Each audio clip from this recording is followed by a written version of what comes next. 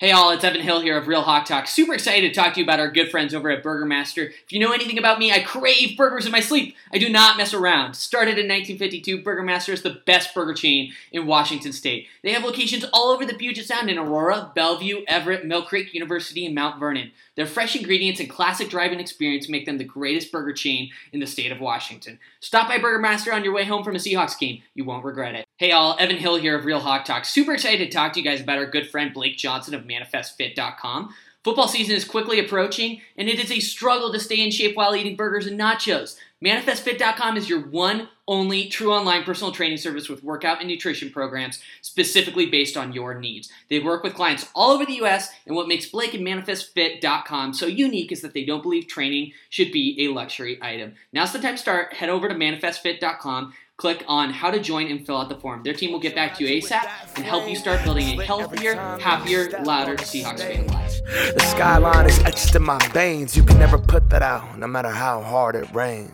In my city.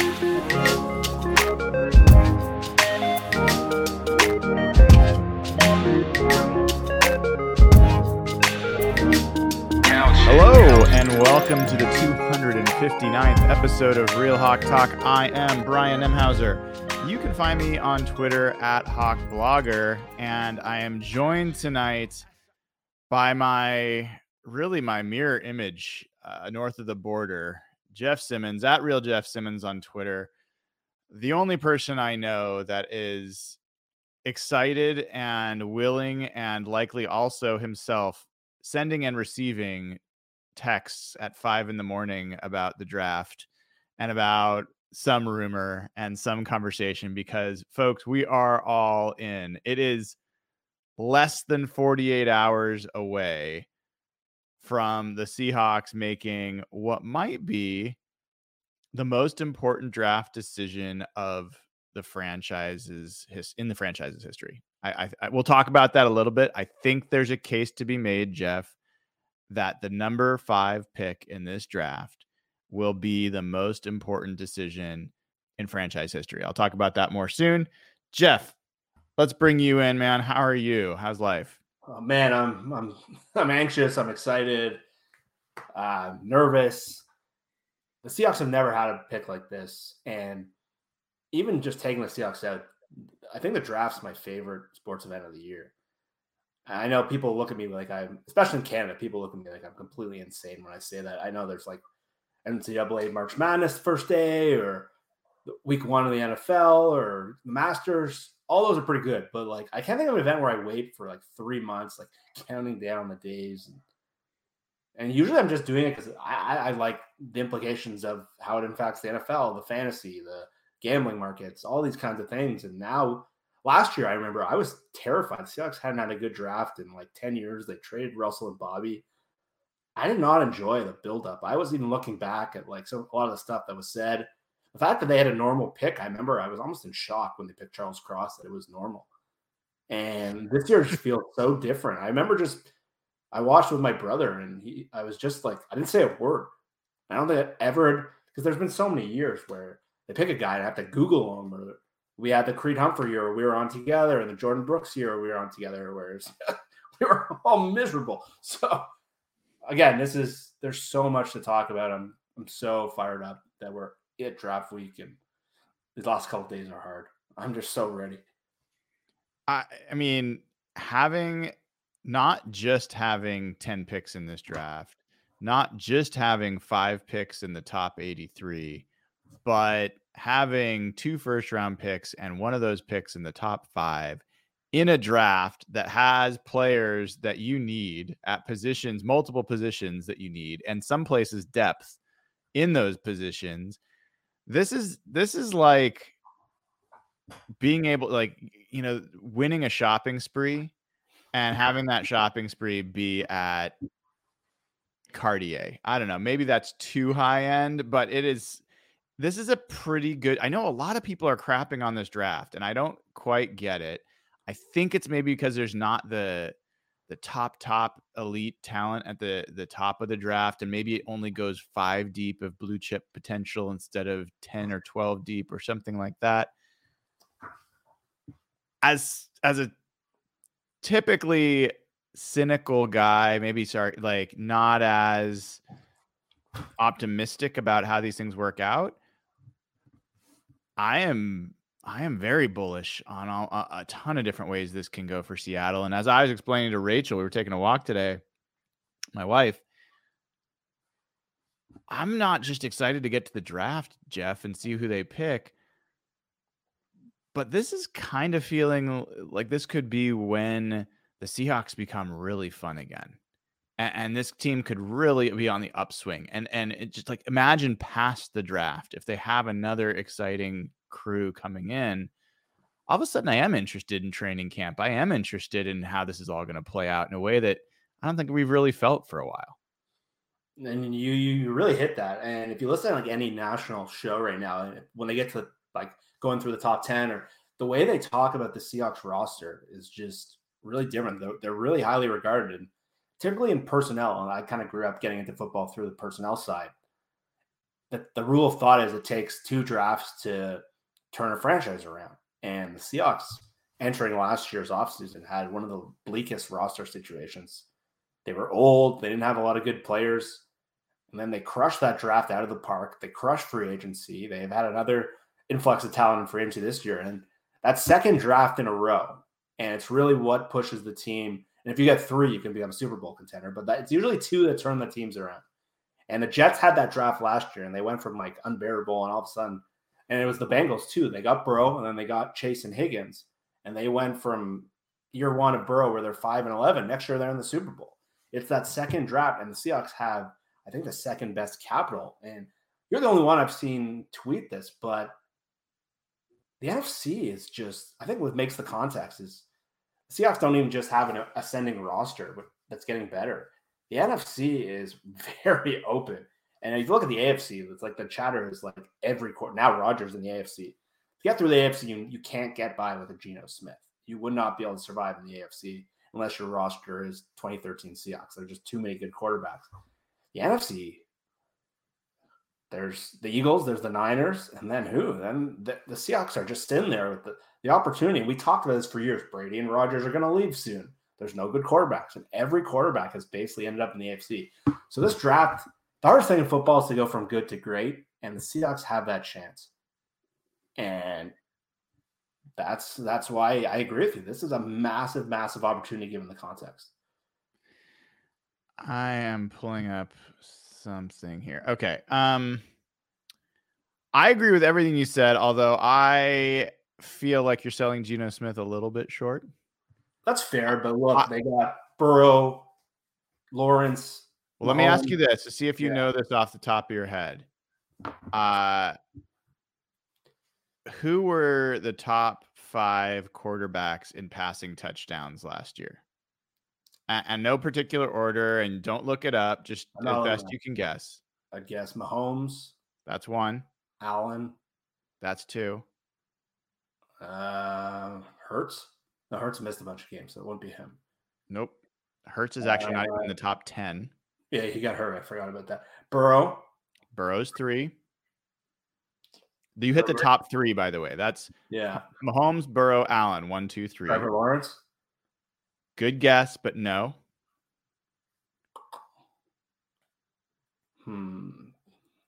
Herbert. Good guess, but no. And Geno might have been up there. He is one of them. So Geno Smith, people forget this. Geno Smith threw 32 touchdowns last year. He was the only. He led the NFC in passing touchdowns last year. The entire NFC. Yeah. And that includes Aaron Rodgers, who had 26. Geno had 32. Kirk Cousins was behind him with 31. But I mean, Geno Smith, I think Geno Smith has really continued to be underestimated by even Seahawks fans. Yeah, fair. He had, I think, an excellent start to that year, and then had a less than excellent back half of the year, and then he had an excellent playoff game against the best defense in the NFL. And anyway, the reason I'm hammering on this is we were talking about the best teams in the NFC. There's no question it's the 49ers and the Eagles. Like, there's no question, right? Yeah. The best quarterback in the NFC? I think you could make a case that Geno could end up being the best quarterback in the NFC next year. Yeah. Jalen Hurts, Geno. Dak started to dwindle a little bit. Purdy? I mean, really? Like Goff, like Purdy, I don't know. So, I mean, I look at Geno Smith he was in a quarterback competition last year. He comes into this year knowing that job is his.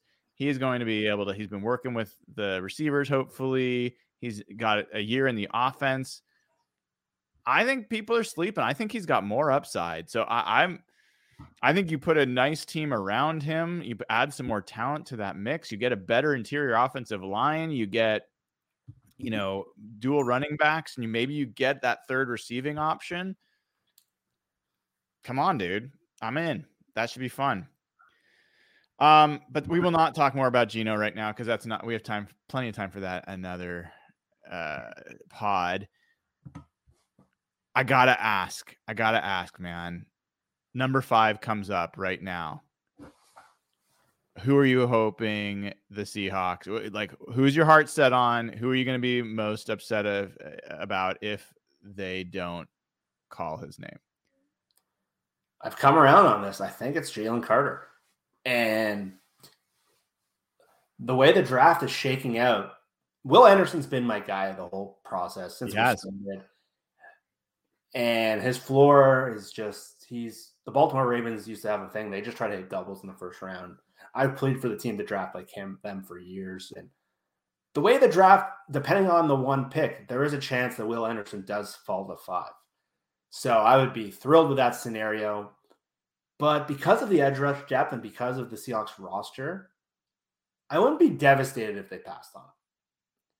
And there's this like school of thought, like, well, he's not a Bosa. He's not a Myles Garrett. I find that kind of stupid. If he was a Bosa went number 2 overall in the same draft. And that draft, the 5th overall pick was a linebacker, Devin White.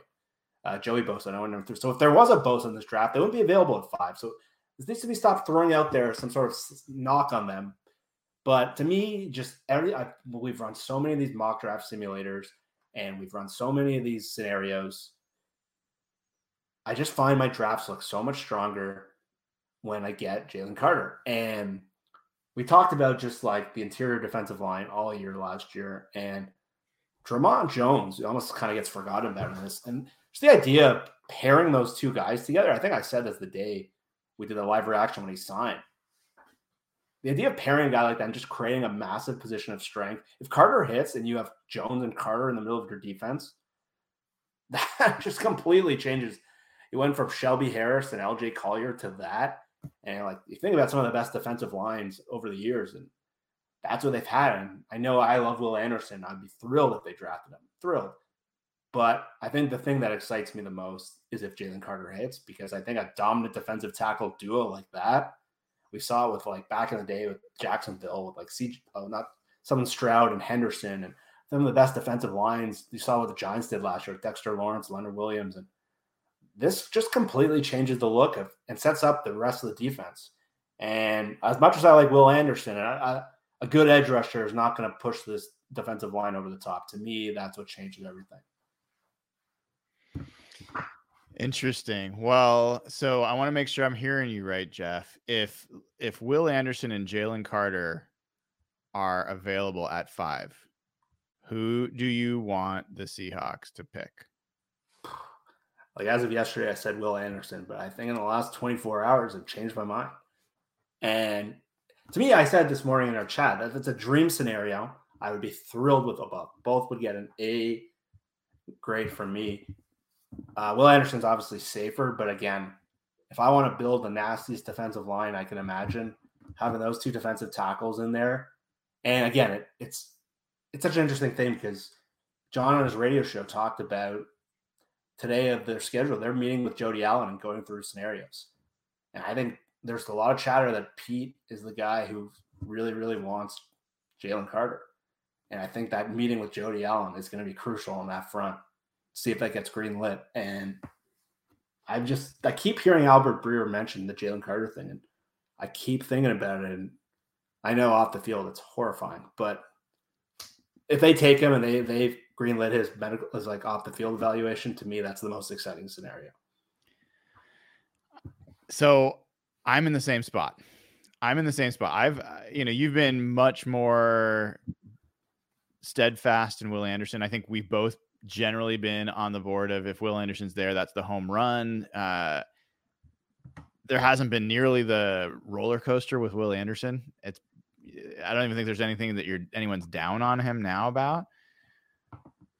But after all of that, I mean, Jeff, I've been listening, you too, I'm sure. I've been listening to a silly amount of draft podcast from Bucky Brooks and Daniel Jeremiah to the PFF podcast to listening to, whether it's, Hugh Millen for whatever you care about with Hugh. You've got guys that have been watching these players in their various conferences.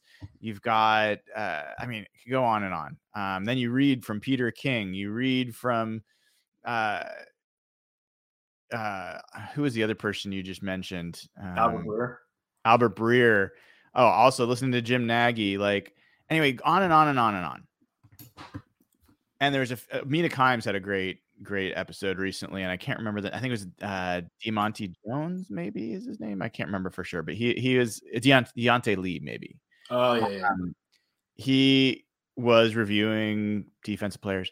The consistent thing I hear, Jeff, when I listen to people talk about all these players, and I'm not listening to one player, I'm just listening to them talk about all the players. Consistently, they say Jalen Carter is the most talented guy in this draft. Consistently, they say that this guy, you hear the tone and the voice of watching him play, and they're like, he does things that other guys just don't do. And he does so many things that you want your defensive tackle to do. And I mean, I was listening, I think it was the Bucky Brooks, Daniel Jeremiah Move the Sticks episode yesterday, where Bucky Brooks went on and on and on about the Seahawks really just set up their entire offseason, all the moves, Julian Love, moving Jamal Adams down, adding Bobby Wagner, adding Devin Bush, adding Draymond Jones. Last year you throw in Tariq Woolen and Kobe Bryant, all those pieces. It's there is one clear gaping hole in their plan, and it is just begging for them to add an interior defensive lineman. And both he and Daniel Jeremiah said they went through, and you heard this too. There haven't been that many trades in the top 10 in the last few years. They just haven't been. And the one guy they both said that moves the needle enough to be worth a trade in the top 10 was Jalen Carter. That moved me. That stood me up in my seat. Of course, I was jogging when I was listening to it. But do you heard the same thing? What do you think about that? It's just the more people I keep listening. I've been listening to a ton. I'm listening to draft podcasts before bed every night in the morning. It's just, and you put out a tweet on it last week. These great defensive tackles are just so hard to find. And it's for him, it's all about the off-field evaluation, how the meeting went, the character stuff the scouts have done. But just on the field, if you listen to Mina talk or any of these scouts talk, and you can just hear the joy. And Daniel Jeremiah was talking about, they were watching cut-ups of the draft, he was getting ready of what he's going to see when everyone gets picked. And he said Carter's videos and Carter's clips just look completely different than anyone else in this draft. And again, Will Anderson, it's like hitting a drive right in the middle of the fairway. I think you know exactly what you're getting. It's clean, it's easy, and I'd be thrilled with that pick. But Jalen just has the all-pro ceiling, and I don't know if Will does. And I think, and we talk about this a lot, the team does not have a lot of blue-chip players. And there's a lot of good players, but who are the Seahawks all-pro kind of guys? DK, we're hoping, hits that. He's got potential. He shows flashes. Tariq Woolen shows flashes. Charles Cross and Lucas were pretty good. Walker was pretty good, but they don't have that perennial all-pro kind of guy. And I think Carter is the highest ceiling of any defensive player, maybe of any player in the draft. And just to hear the scouts, the old scouts, Bucky was a scout, Daniel Jeremiah was a scout, and the way they talk about him and is just different. And again, I'd be so happy if it's one of those two guys, because when we fell the fifth pick, it seemed like that dream was dead. And now it's just the possibility of getting one of those two after this whole season of tracking those guys, to me, would be so fun. Well, yeah, Emery Hunt's another guy. I listened to him on, I think it was a Ross Tucker podcast or something along those lines, talk about it. And he just talked about how every time Jalen Carter puts his hands on an SEC offensive lineman, you're seeing head snap back. You know, the power in his hands and how he's able to move guys it's just different.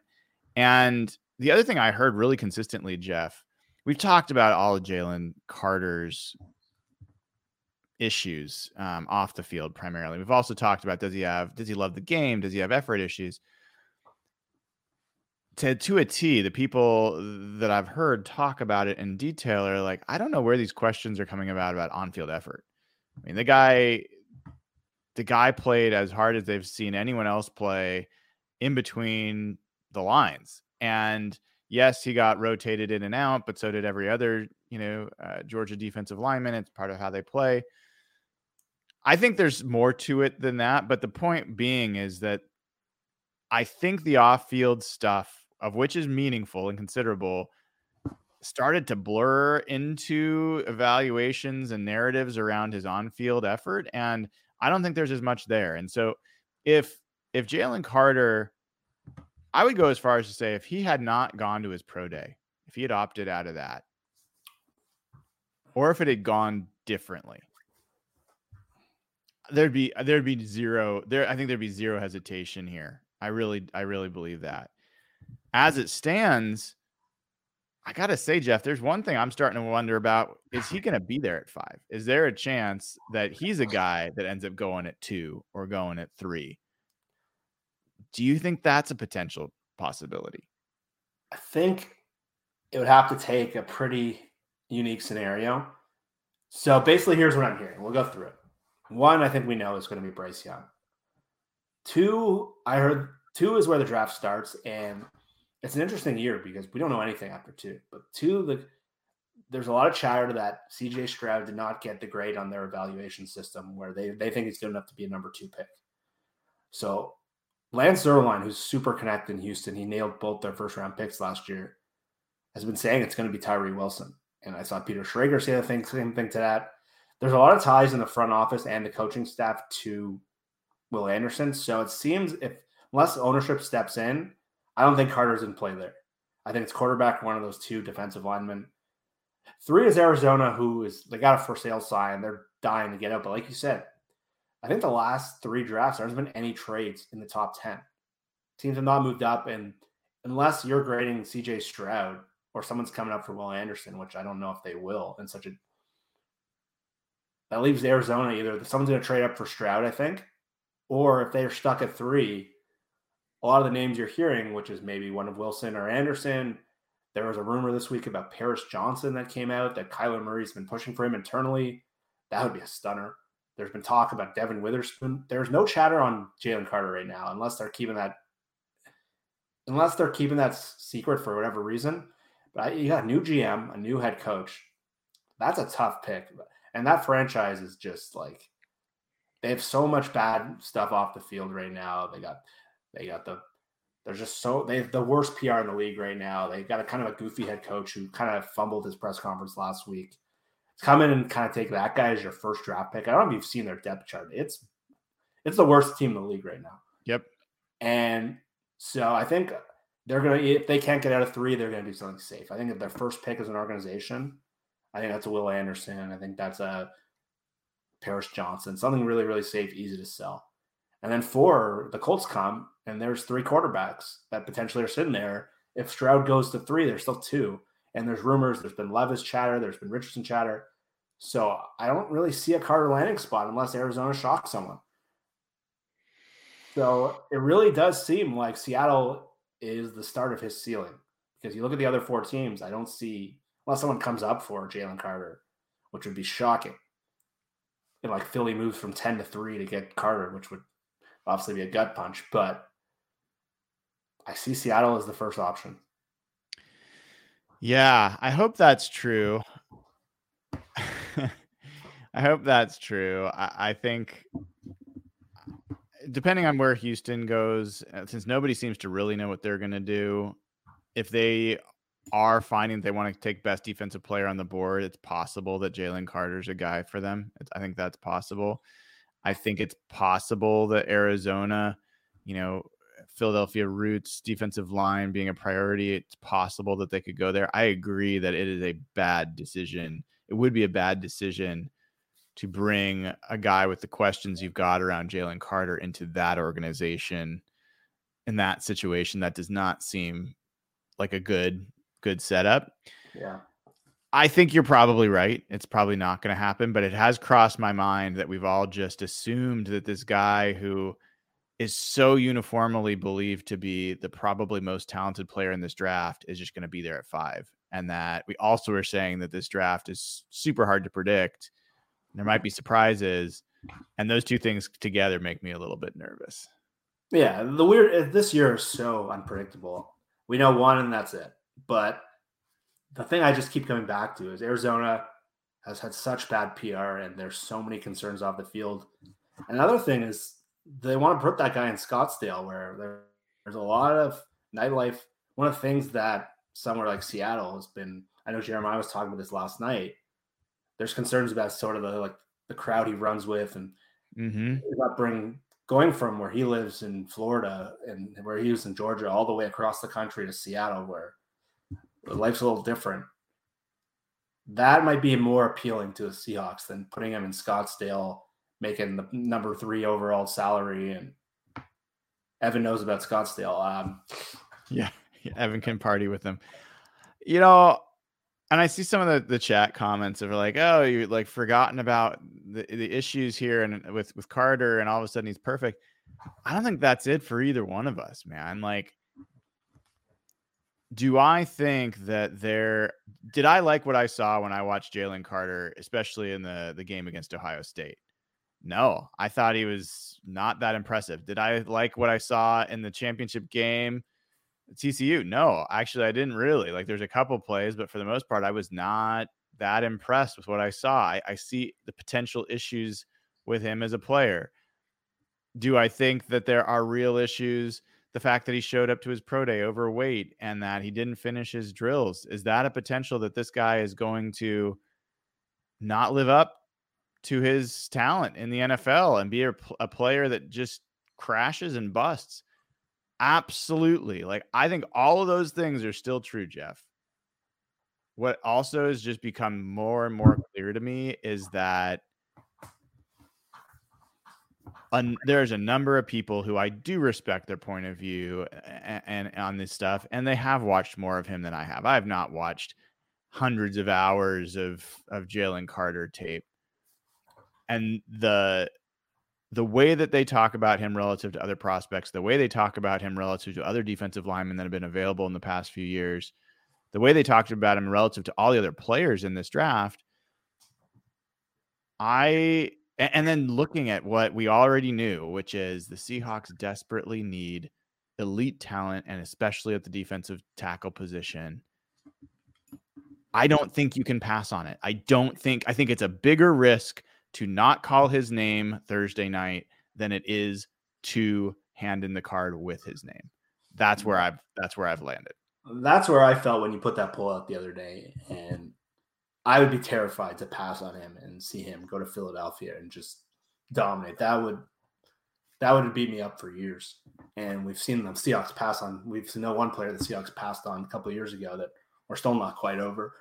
And they're still chasing that position. And yeah, I'm interested that you've come around on him because you were down on him pretty early. You saw the playoffs. You were on high as him as me and some of the other guys, and now it's almost flipped. That's pretty fascinating. I do think the off-field stuff is there. Like, there are definite questions. I've heard multiple questions about effort level.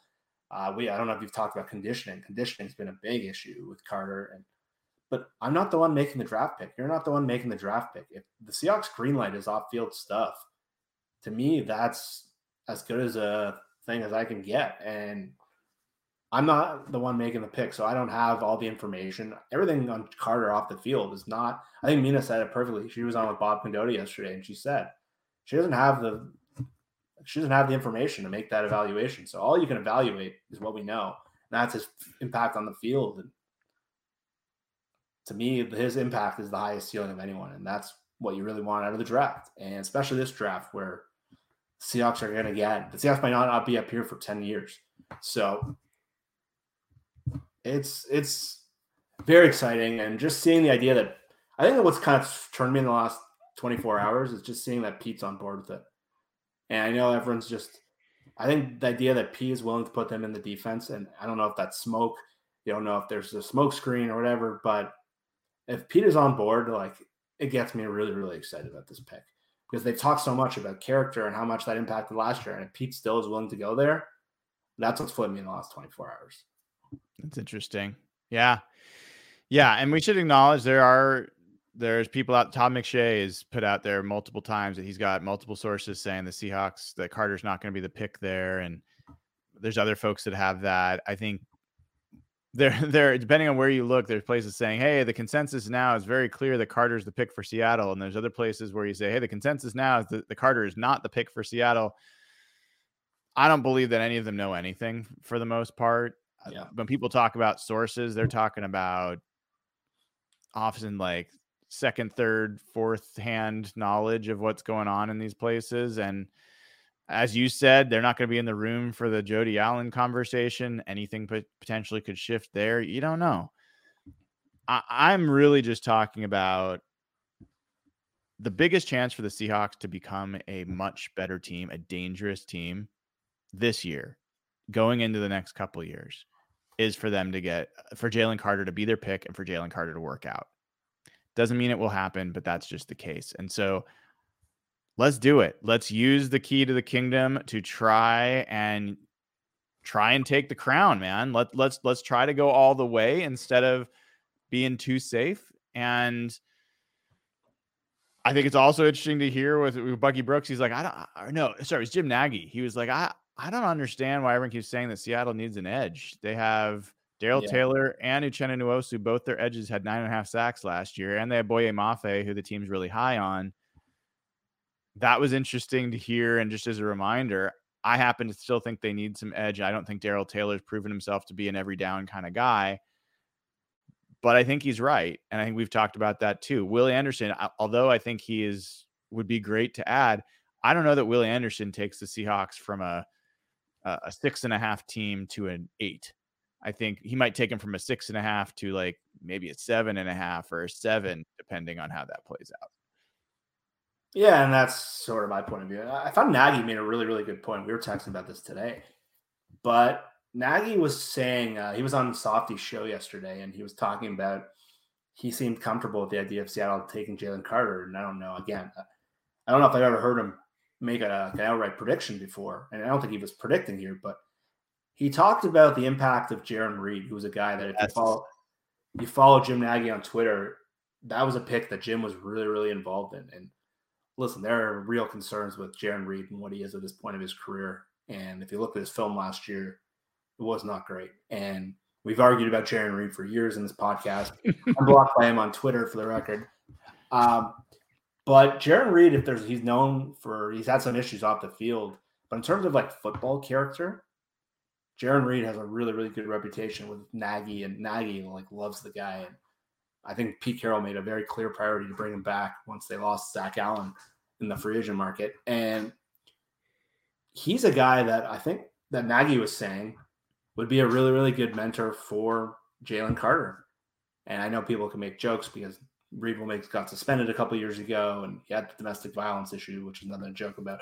But just in terms of like being a pro and preparing, and Bobby Wagner and guys like that, and that was what Diggs and Sherman talked about. There's a lot of people in that bill. I never thought about the impact of Jaron Reed, who's like known as a really, really good leader. Clint Hurt talked about it. I think he went on Mike Dugar's podcast, how devastated he was when they initially lost Reed because of his leadership skills inside the building and his professionalism. And I had never even considered that. And I don't know what kind of character Draymond Jones is. I think he's a younger guy. I don't know if he's renowned for being like a locker room leader. Yeah. So someone like Reed and Wagner, those could be really, really good influences for someone like Carter, who needs probably learn how to be a professional, and that's why he gets tied to the Eagles so much, because his buddies Jordan Davis from Georgia is there and Kobe Dean is there. And I had never heard anyone make the Jarran Reed comparison. So that kind of made me raise my eyebrows a little bit. Yeah, I'm so glad you brought that up. That we've talked about so many things I've forgotten, but I didn't know and didn't have the notion that Jarran Reed was a strong locker room leader. That wasn't something I kind of walked around with. And so it didn't even register to me to think about Jarran Reed being a factor here. But Jim Nagy very clearly said, if you want to bring Jalen Carter into a position room with someone who's going to show him how to be a pro and how to take this game seriously, Jarran Reed's the guy you want in that room. And like you said, Jim Nagy was pretty close to the Jarran Reed pick and was part of the organization when he was there. So I think he knows what he's talking about there.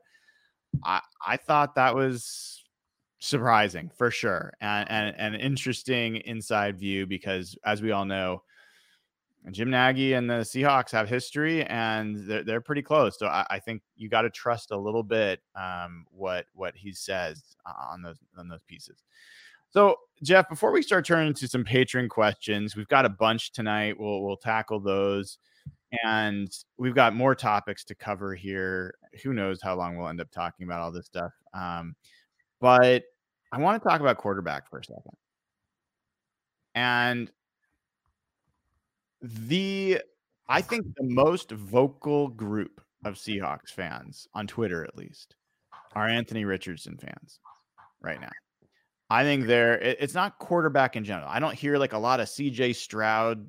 People are like, we got to draft. I mean, Evan certainly is, but like, I don't hear like a big, we got to take Stroud if he's there. I don't hear a lot of Will Levis love. I don't even hear a lot of Bryce Young love. Like, maybe because they don't think he'll be available. I don't hear people banging down the door hoping that somehow the Seahawks could get Bryce Young. But it's Anthony Richardson, one, and then two would be maybe Hendon Hooker is probably the second, but people have some ideas about where he'll show up.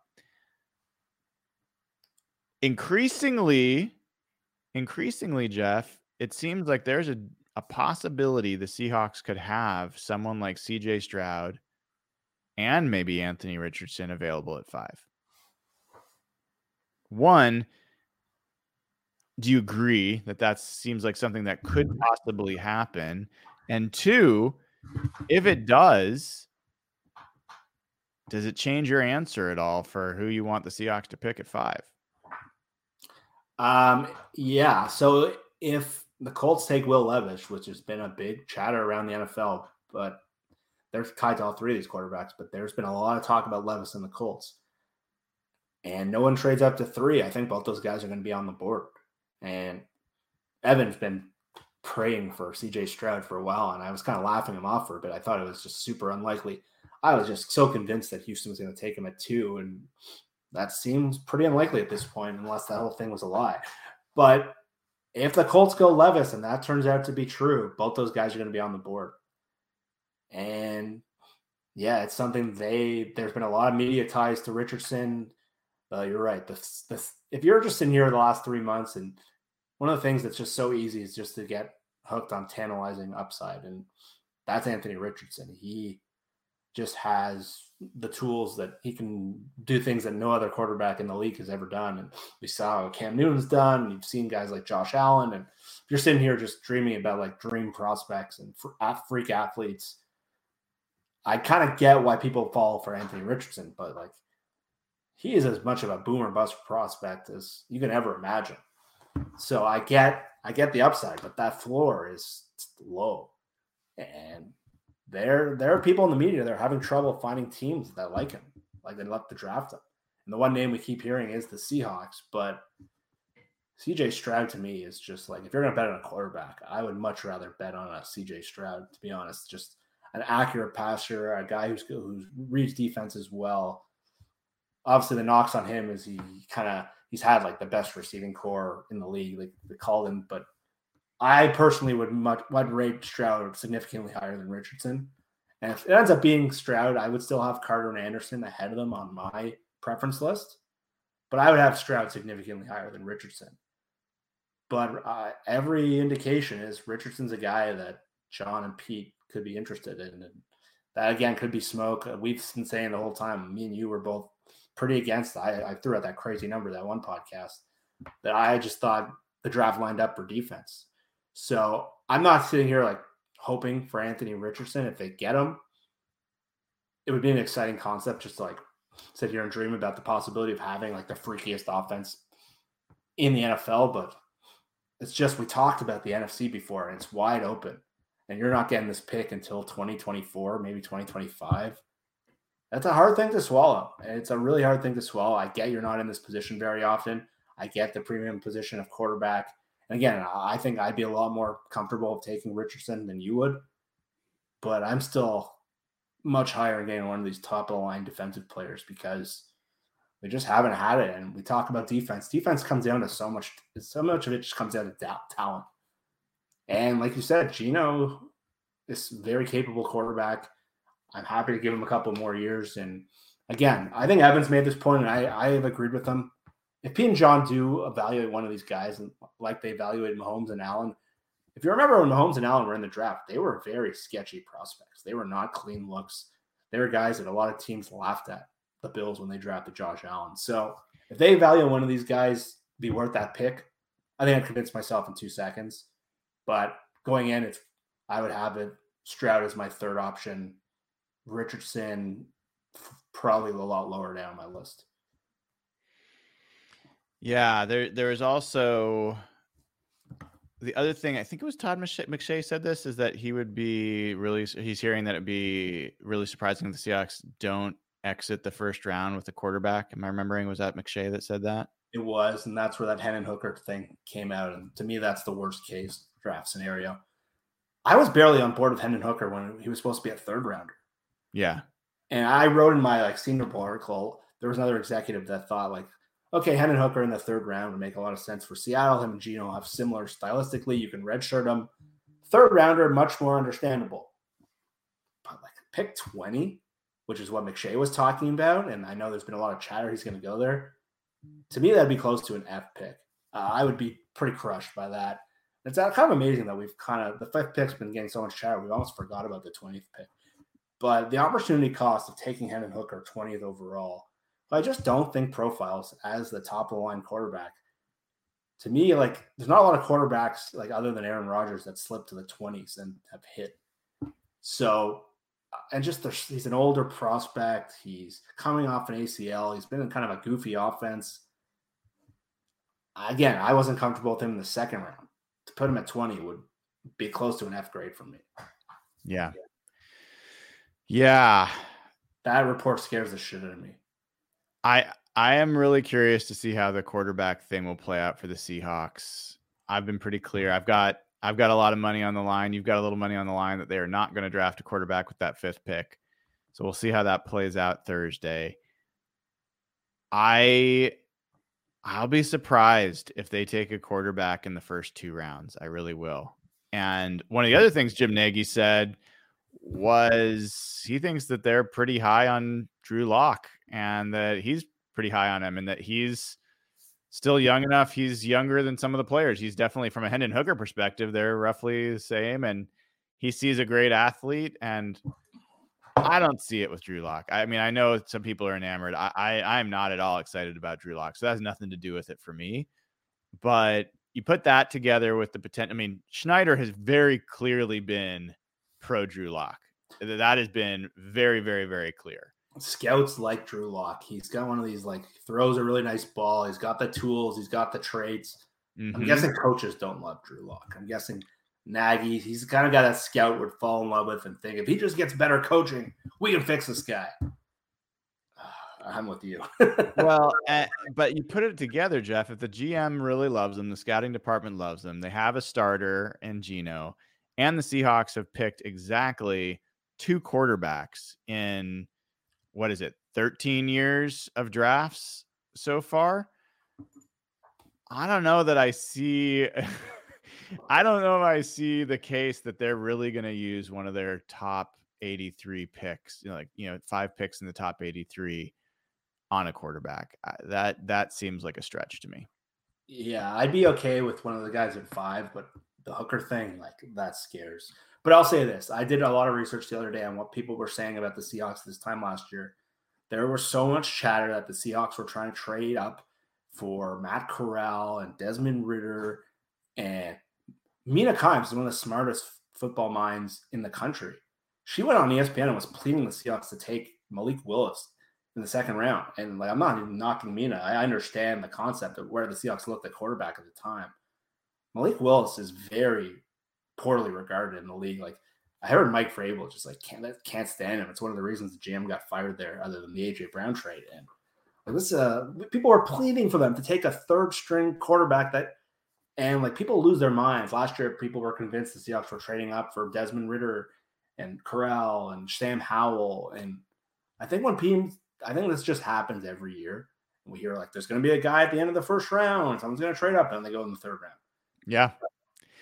That could be Anthony Richardson this year. I don't think he's going to go in the third round, but I would not be shocked if Anthony Richardson, his floor is probably like Tennessee, but I could see him dropping into the late first round. I don't think that's out of the realm.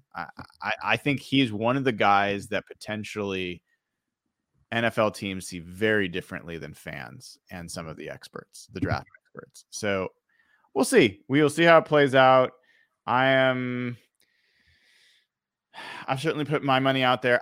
I will admit that this notion that CJ Stroud could be available at 5 started for the first time to give me some question about, are the Seahawks maybe? Like, I think Stroud for me is a clean enough evaluation, and I think highly likely, much more likely to become a franchise Pro Bowl level quarterback than I think a lot of the other guys in this draft. I can get it. Anthony Richardson for me is a lottery ticket. And I think the odds that he's ever going to be, I think there's a decent chance you could get someone who can move the ball through unorthodox plays, out of structure plays, and never have the refinement. People talk about accuracy issues with Anthony Richardson, and they think that means like intermediate routes and timing. I think he's all right there.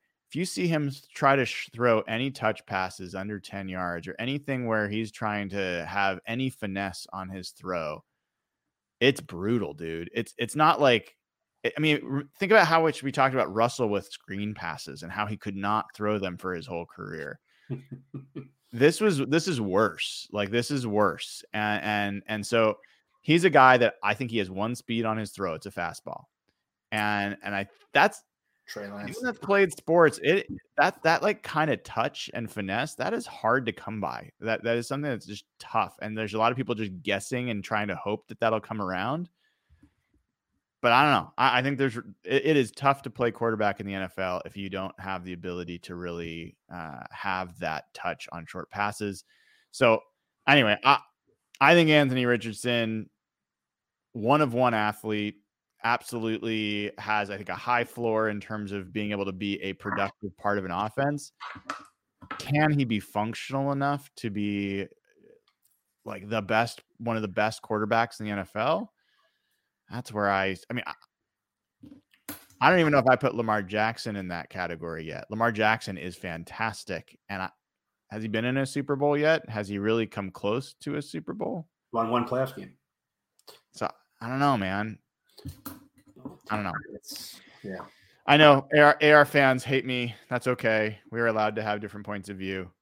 But in any event, let's take some Patreon questions. And while we start getting those up here, Jeff, if folks haven't already, give the show a like.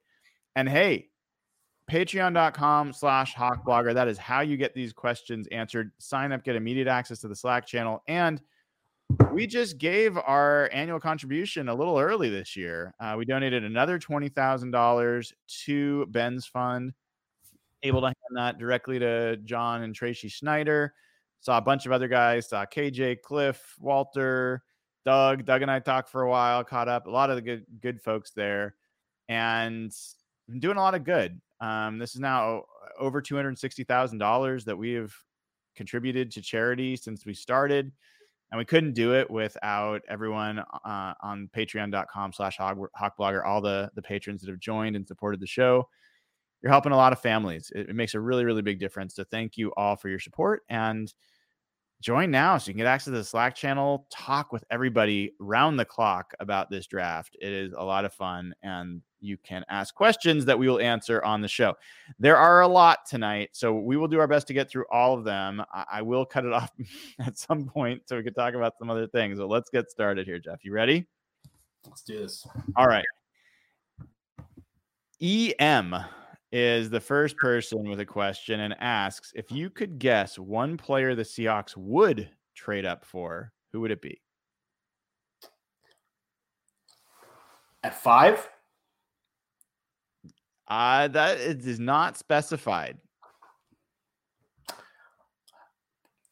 Let's say that they draft one of the defensive players at 5, Will Anderson or Carter, and Anthony Richardson is slipping, and he's a guy that they considered.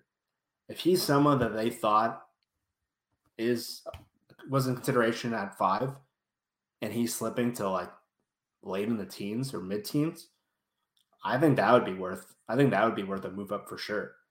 And the other scenario, I would say, the second one would be if they take maybe 2 defensive players to start, and one of the scenarios they were considering was the center. I could see them moving back into the first round and taking a third first rounder and maybe taking a Schmitz or a Tippmann, moving up from 37. I'd say those are the 2 scenarios I see as move up. I love that. I'm going to come back to you with another one. This is from, I don't know how to pronounce the name, Xijio. Zigio? What are the odds that Tariq announces our draft choice on Twitter before the announcement is made during the draft? Do you understand why that would happen? No, so there must be something I'm missing there. So neither one of us understand that question, and I don't think the odds are particularly good. As far as who knows the draft pick, the teams just call directly down and someone hands that out. So I don't think the players know before most of the rest of us. No. There's a couple guys in the media who usually get it early and spoil it, but someone's saying that he thinks that he meant Diggs because Quandre's always tweeting about stuff. He's at the draft party, so yeah, I don't think he will know. All right. Derek Woods asks, which pre-draft take has annoyed you the most? Ooh. Well, let me think. That's a hard one. There's been a lot. Anything come to mind for you? I think that the take that's probably annoyed me the most is that the Seahawks have to take a quarterback because they don't have a quarterback yet. Geno's not the guy. He's a placeholder, and his contract is only for a year essentially, and they'll bring in, they need their franchise quarterback. I think that is flat wrong. I think Geno, you're going to have a hard time finding a quarterback across the league that you're going to be in better shape with over the next 3 years.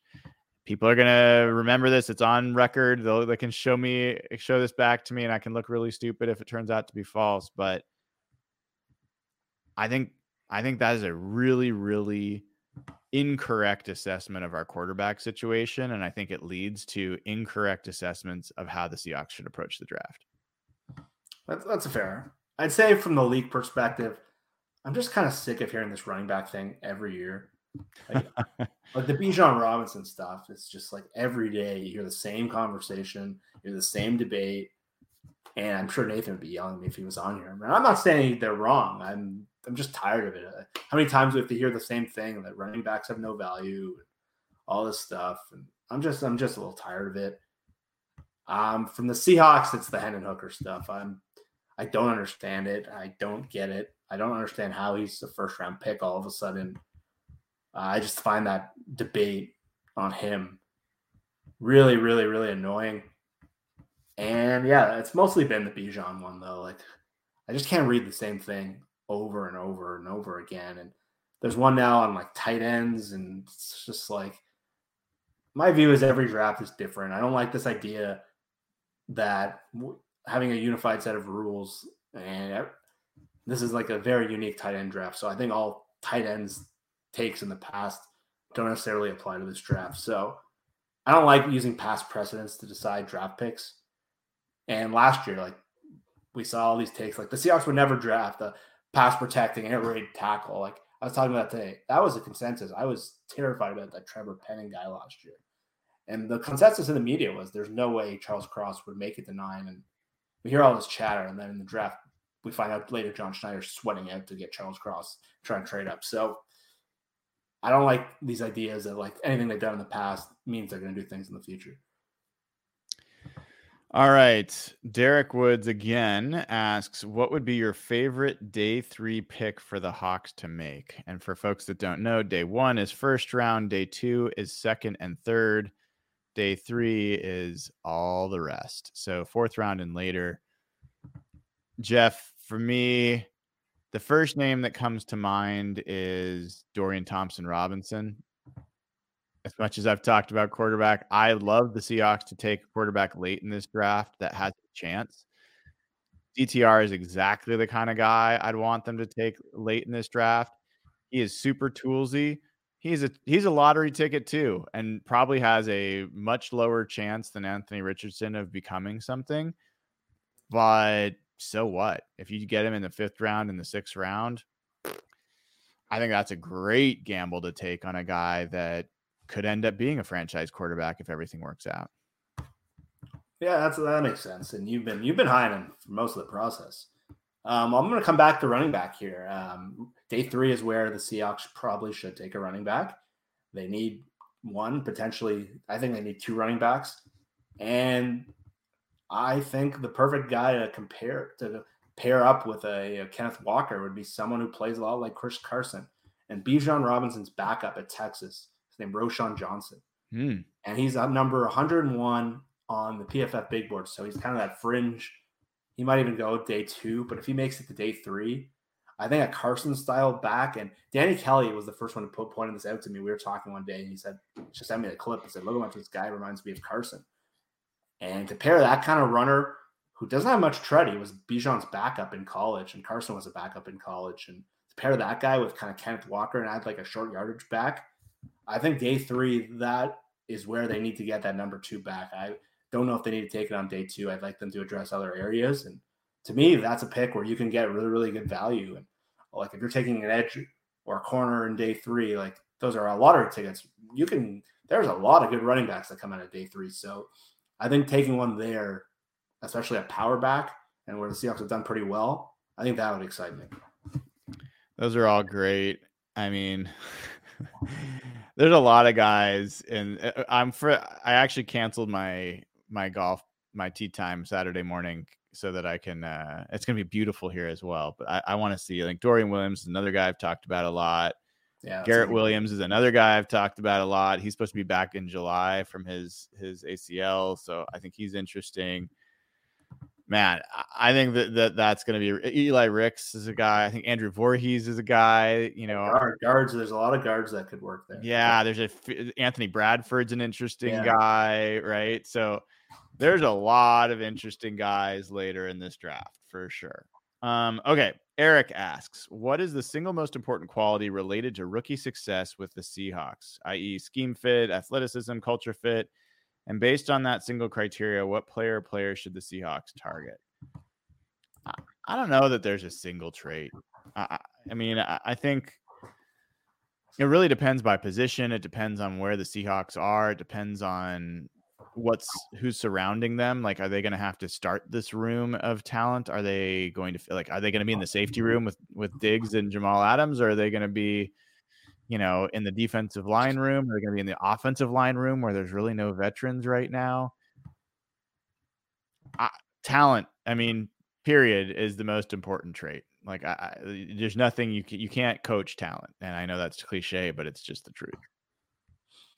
Yeah, there's no real number 1 trait or tie of some of the guys that hit. Because, like, if you look at profiles, like Tariq Woolen's profile was not a guy I would have ever imagined would hit the ground running in year 1. He seemed like a total like ball of clay. You got to mold him. And then some of the guys that seem more pro ready have not hit at all. And there's been like Carson was a guy who just like instantly hit right away. Like Doug Baldwin could tell right away this guy is a stud. Like Cross and Lucas, those guys were air raid tackles. And an offensive tackle in general don't hit in year one typically, and they both had to play above interior. And I don't know if you heard Gino on Sherman's podcast. I was listening to him talk about those guys. It was really, really cool.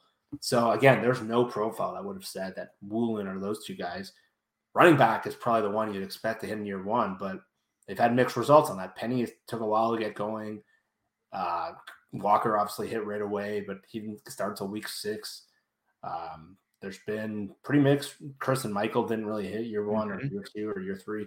But so, yeah, I don't see a tie. I think it's based on talent, position availability, and who's ready to make the leap. That could be anything, anywhere. Yeah, for sure. And I guess to give this person a little bit more, Eric, I guess is who asked. The way I look at it generally and then try to assess whether they're going to be fits for Seattle are, one, athletic talent. Like what can they do physically that no one else can do, or what level of athleticism do they have? 2, then I look at scheme fit and whether they make sense in the Seahawks system, whether they're like, there could be someone who's a super athletic guy who's just a tweener and doesn't make sense in a 3-4 the way they're running right now. And so I don't really pay much attention to those guys. And then 3, it would start getting into things like, actually before scheme fit, it's athleticism and then it's production on the field in college. Like, had they actually translated that athleticism into any kind of production? I value the athleticism more than the production, because I think production in college doesn't always translate to the NFL. Athleticism does. And so, but I think those are the 2 things. And then I get into scheme fit, and then I get into, okay, who is this person and do they have the right mental makeup? So that's kind of how I rank the traits, but I'm not a scout. So take that for what it's worth. All right. Marvin asks, what would have to happen for you to be disappointed with the first round, Jeff? What would have to happen for you to be disappointed? There have to be a couple things. I think a trade down from 5 where you end up with a non-premier player, unless you're getting that first round pick next year. Like, I know we've talked about like the possibility of like getting Houston's first round pick at 12. Like, say they move down to 8, get a 3rd round pick, and then get like a Lucas Van Ness, a 2nd-tier defensive lineman, or number 1, or they pass on one of those blue chip guys. So there are scenarios where they can be upset. They had a history of taking guys that were way different than what the media graded them. And there was years where like I didn't know Bruce Irvin, or I didn't know much about LJ Collier, and they've taken guys that were just out of nowhere. So I think the number 1 thing, they'd have to take someone out of nowhere. Number 2, I think trading out of like the premier spots and coming away with like an okay player. And the big one for me would be Hendon Hooker at 20. I'm really down on that idea. And there's a couple of guys I'm conflicted about. Tyree Wilson's one I'm kind of conflicted about. I can see what they like, and he might go 2. So obviously it's not a crazy idea to take him at 5. But I think I would just be a little less excited if any of those scenarios happen. I think I know your answer, but what do you think is my answer?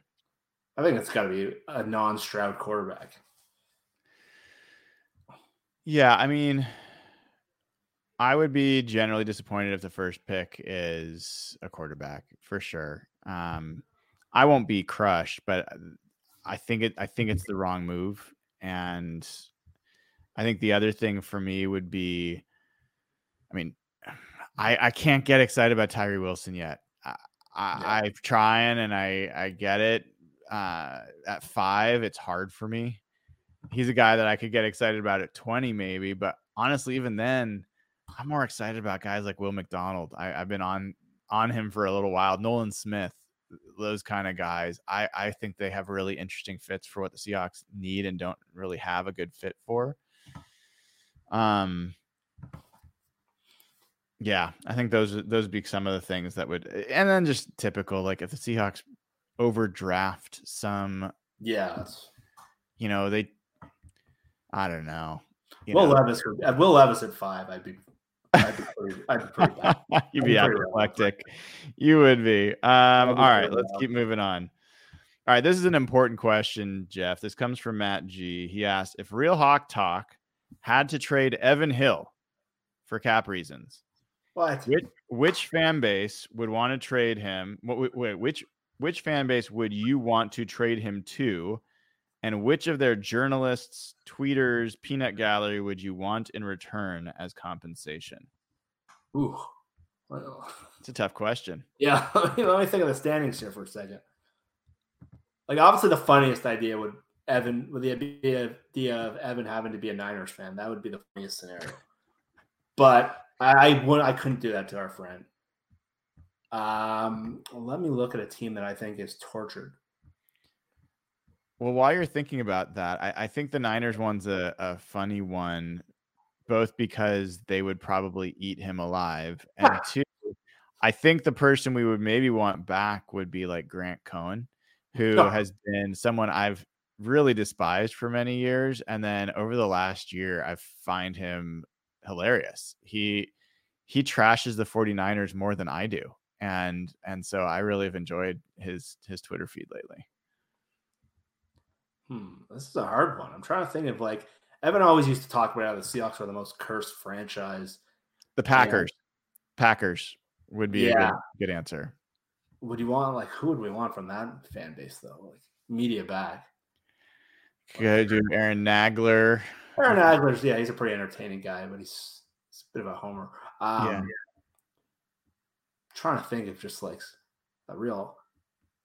Is there any other journalist from another... I mean, Sheil Kapadia, you could get back maybe. That Sheil's great for, Eagles.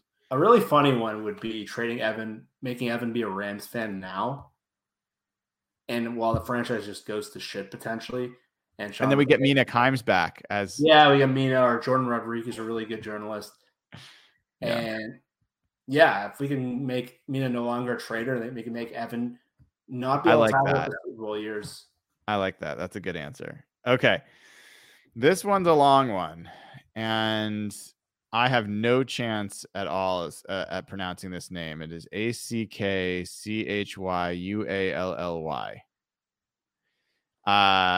So you know who you are.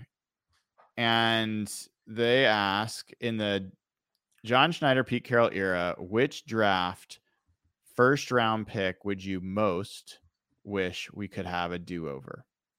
And just to give you an idea of which are the first round picks for the Seahawks during that era, 2010 was Russell Okung, and doesn't show here, but it was also Earl. 2011 was James Carpenter. 2012 was Bruce Irvin. 2013 was traded for Percy. 14 traded down to P. Rich. That's what it says. 2015 traded for Jimmy Graham. 2016 Jermaine Ifedi. 2017 traded down twice for Malik McDowell. 2018 Rashad Penny. 2019 LJ Collier. 2020 Jordan Brooks. 2021 traded for Jamal Adams, and then 2022 Charles Cross. Who would you want most to do over? 2017. And if you followed me on Twitter, that was the year they took Malik McDowell. And this isn't because of Malik McDowell.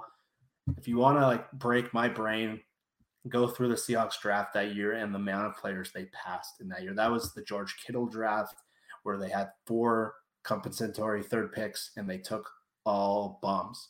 It was like Darbo, Hill, Tedrick Thompson. But the frustrating part of that draft is TJ Watt was on the clock when they first scored, and we've been trying to find, like, a defensive end. Like, JJ Watt's brother has got the bloodlines, and he's sitting there right there, and Seahawks had an older defensive line group, and Frank Clark, and also that year there was a lot of mock drafts giving them Ryan Ramczyk, and Ryan Ramczyk was on the clock, I think, when they were on.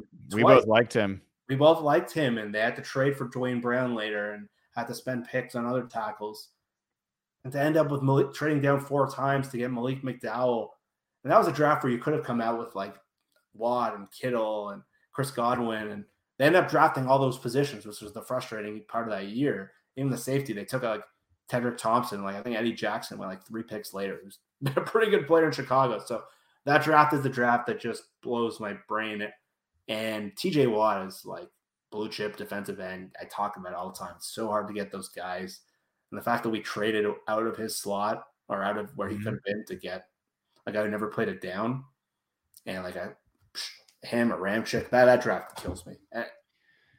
I think that's the easy. I think that's arguably the most disastrous pick in Seahawks history. And you can go back to Dan McGuire, Rick Meyer.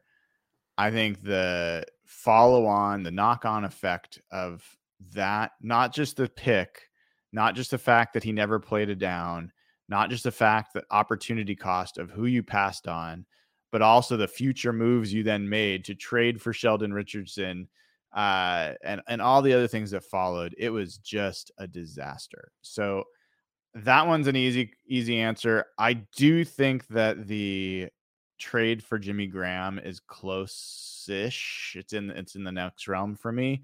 I think if the Seahawks had kept Max Unger, I think that they would have had a much better chance of returning to another Super Bowl than having made that trade. I think that was the beginning of the end for that era of Seahawks football, and a just really disastrous trade of strength and toughness for finesse. And it just was not a Seahawks move at all. All right, let's keep going. I will take a moment here while Jeff tends to things. If anyone was confused by my Twitter timeline yesterday, I want to address this. There was all the stories going on around Trey Lance, and there's these funny things going on where John Lynch was saying, well, yeah, Trey Lance is going to be on the 49ers next year. And, we're not really fielding calls. And the clear implication in all of that is the 49ers desperately would like someone to trade for Trey Lance, and nobody's offering them anything of interest. So they're stuck with Trey Lance. And so I tweeted out a clearly fake tweet that John Schneider was quoted as saying that Drew Lock is going to be a Seahawk next year because not only do they think that he's great, but other teams are willing to trade draft capital to Seattle to make sure that Drew Lock stays in Seattle and off of their roster.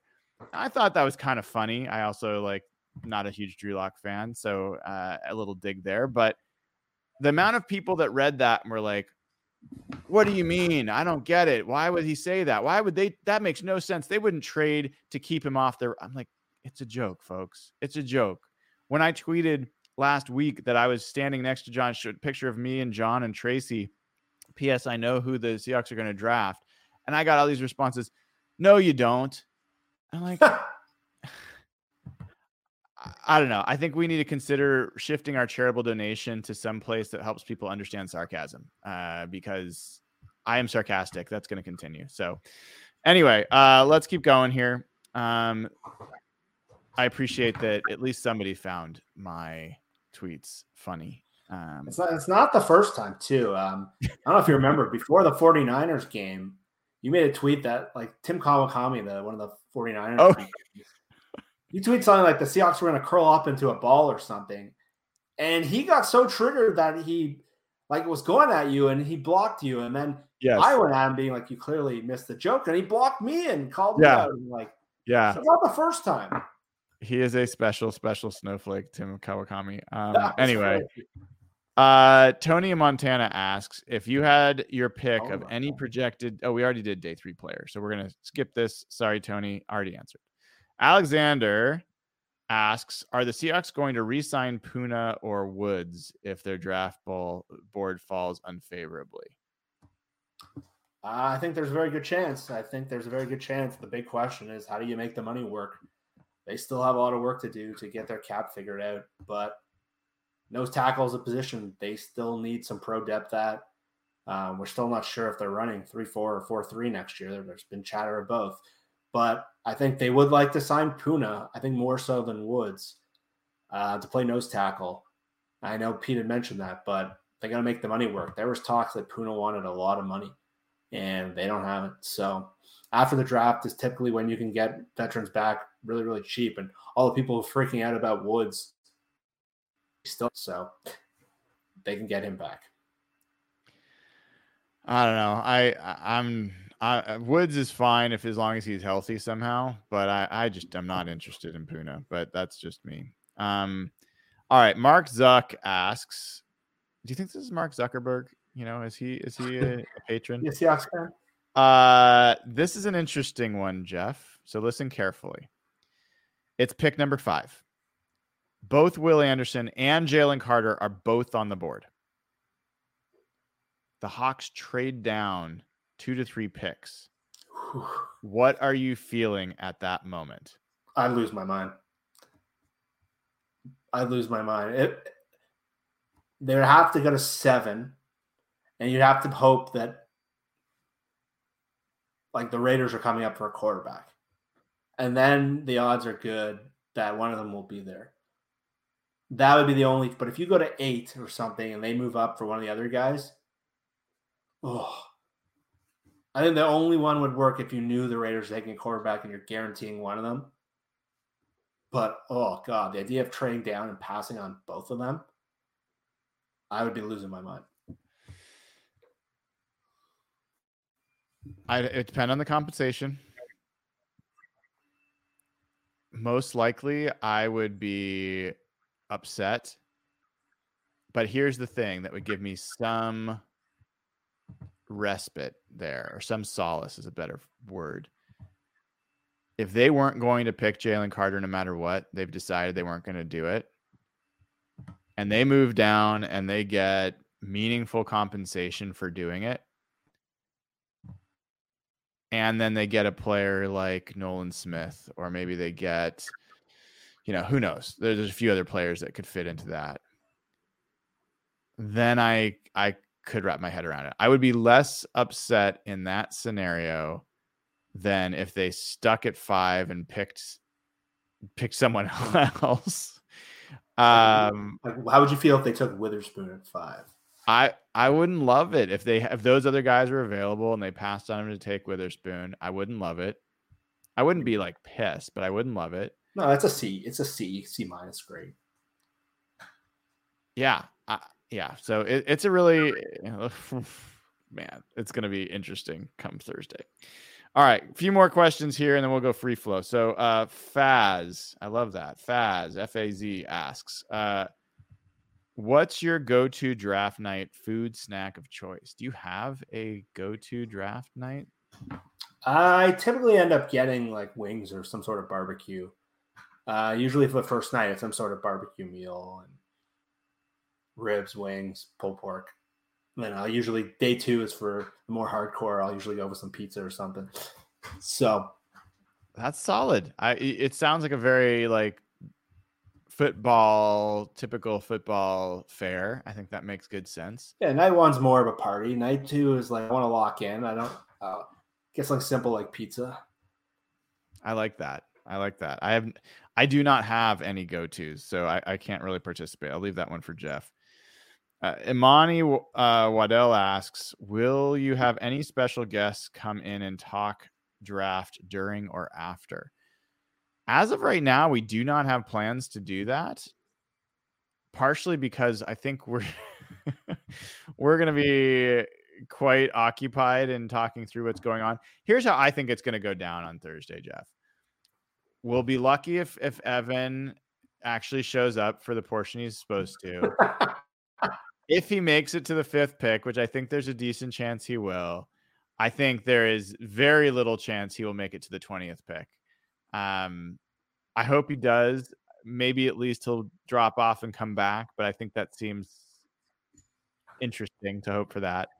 So I think it's going to be a lot of Nathan and I, and then we may need to, reach out, see if there's anyone else that wants to join the show. But I wouldn't be surprised if there's some need to take some time. I'm probably just gonna be talking to myself half the time, and whoever's on the show at that point. So I'm so jealous of you guys on the West Coast. I have to wait till 8:00 for the draft to even start. Oof. You guys 5:00. That's prime.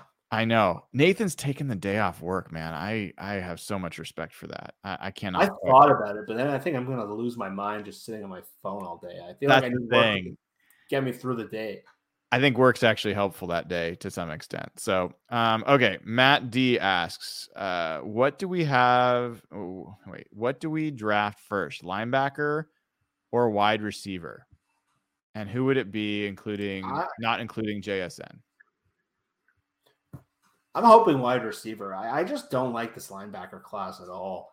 There's a couple names like, sure, if they took Trent Simpson at the end of the second round or Jack Campbell or any of those guys, I'd understand it. But I think talking to you today, like I haven't really dug into it even. I just don't really like the linebacker class, and I feel like it's being picked out of necessity rather than the best player. And I think there's like kind of a sweet spot for wide receivers. It's not a great wide receiver class. There's not a lot of super like wide receiver one potential guys like last year, but there's a lot of interesting third receiver types. And I thought 20 for a while was a pivot point where you might be able to get the best of that tier of receivers. But as we kind of go along, I know it's common in mock drafts. I think it's less likely it's going to happen.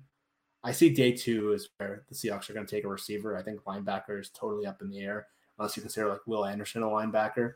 But I think like a guy like Jonathan Mingo or Josh Downs or Cedric Tillman, somewhere in there, I think round 2, round 3, I think that makes a lot of sense where you can probably use one of your second day 2 picks on receiver. I think linebackers, the right guy would have to fall. Yeah, I don't know on this one.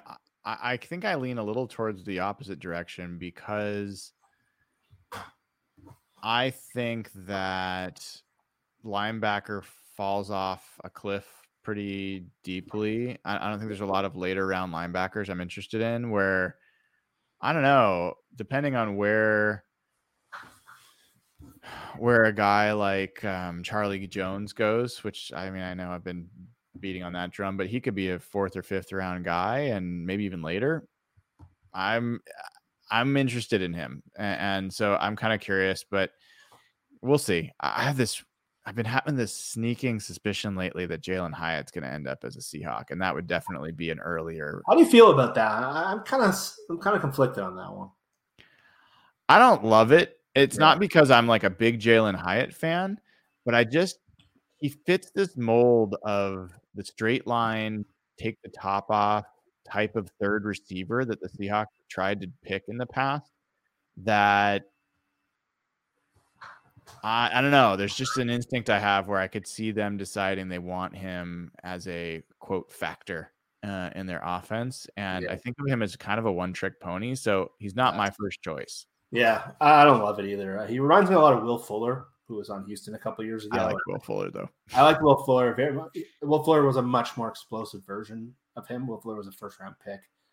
But I see, like you, I've been saying this for years. I think with G and maybe with Russell, someone like Hyatt would have made a lot more sense. But I think the Seahawks have a need for that slot receiver that could quickly win and wins with route running. And we saw it with Doug, and we haven't really seen it since. Lockett can play in the slot, but I want that like kind of jitterbug wide receiver, and it's why I've liked Zay Flowers and JSN so much. Those have been my guys. And Charlie Jones is kind of that discount version of that, where you can get him in the 4th or 5th round. So I think to complete this offense, I want that slot receiver. I don't want the downfield one-trick pony guy. I think that's too redundant of what they have already. Yeah, agreed. All right. Gargom asks, there is so much talk of, quote, if Pete and John think it's a good pick, I will trust their judgment, unquote, around pick 5. They are the same duo who took LJ Collier, Rashad Penny, and Jordan Brooks in the first round to a bunch of criticism. Did last year's draft make everything good in the world? No matter who they select, it will be good with you. No. It's been 10 years of awful drafts and one amazing one. And I don't like that line of thinking at all. It drives me crazy. I'm a Raptors fan, and I've become less and less one over the last couple of years. But there's that same line of thinking, like the Raptors drafted all these guys and now they're starting to fall off a bit. Just trust the front office. They never get anything wrong. I just think that's like almost cult-like thinking. And I think every pick, think for yourself. I don't trust anything they do. I disagree with a ton of things that John and Pete do. And one draft does not wipe out years of head-scratching ones. And hopefully last year was the start of a trend, and maybe they're just built to pick higher in these rounds. But no, I'm not. I'm not there at all. Well, there's also, if people really had been tuning in and reading the blog and following Twitter and the show, at least since we've been doing it, they would know, like, at least if you've read my articles post draft, I was a huge fan of what they did in 2010. I talked about Cam Chancellor as soon as he was picked. I talked about Golden Tate. I mean, I liked what they did. It wasn't like I had to wait to trust them. 2011 came. I liked what they did there. 2012 came. I liked what it wasn't like they were doing stuff that didn't make sense to me, and I was just having to be convinced. They were making good picks that I actually happened in most cases agree with. And you got to 2013, and when they picked Christine Michael in the second round, I was like, what the hell are you doing? Like that is a terrible use of a second round pick. So from my perspective, I think we've been pretty consistent about when we like their draft picks, we tell you. When we don't like their draft picks, we tell you. We're not always right, but this isn't revisionist. It's never been I'm just going to assume they've got it figured out and we're wrong.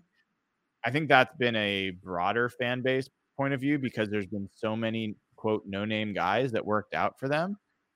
But Richard Sherman was a guy that I liked from his what he could be for the Seahawks. I didn't think he was going to be what he became, not claiming that, but I liked that pick the day it was made. And it's on the blog. You can go find exactly the day it was written. So I don't know. I don't just trust that they're going to do the right things. I do have more hope based off the fact that they made a lot of picks based off of talent last year and best player versus overdrafting need. And I think that's something I've written about, something we've talked about, you and I have talked about. And I think that if they are really going to, like this year, the risk is they're going to overcorrect for Malik McDowell and miss the chance to draft the best player for them.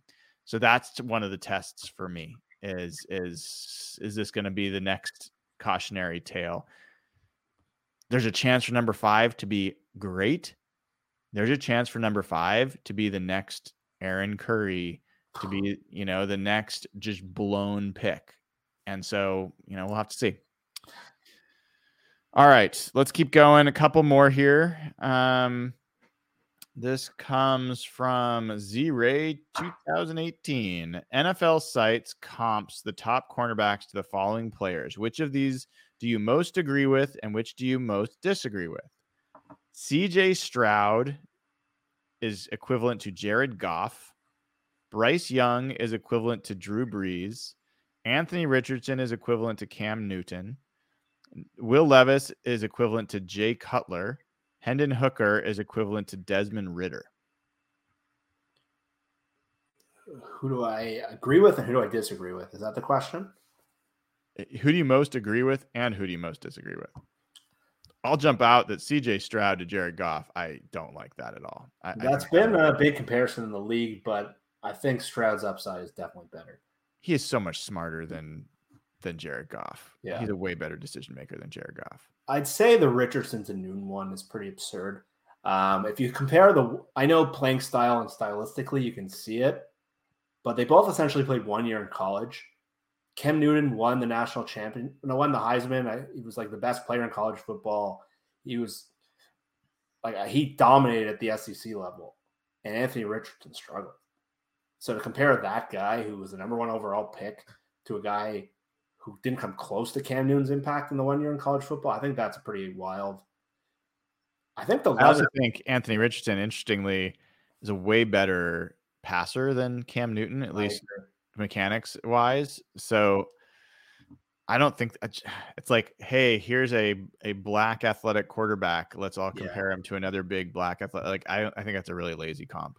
I do too. The throwing style is totally different. The accuracy is different. The way I think Anthony Richardson's more Josh Allen-ish. I don't know. And I think the Levis Cutler one's pretty good.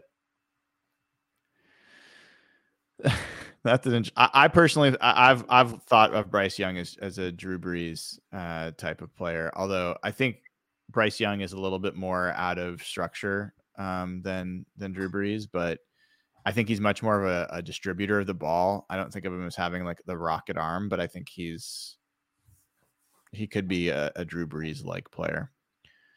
Okay, last question. Would any of us trade up from 20 for Nolan Smith? I'm assuming it would take the 20th pick and probably our later second rounder.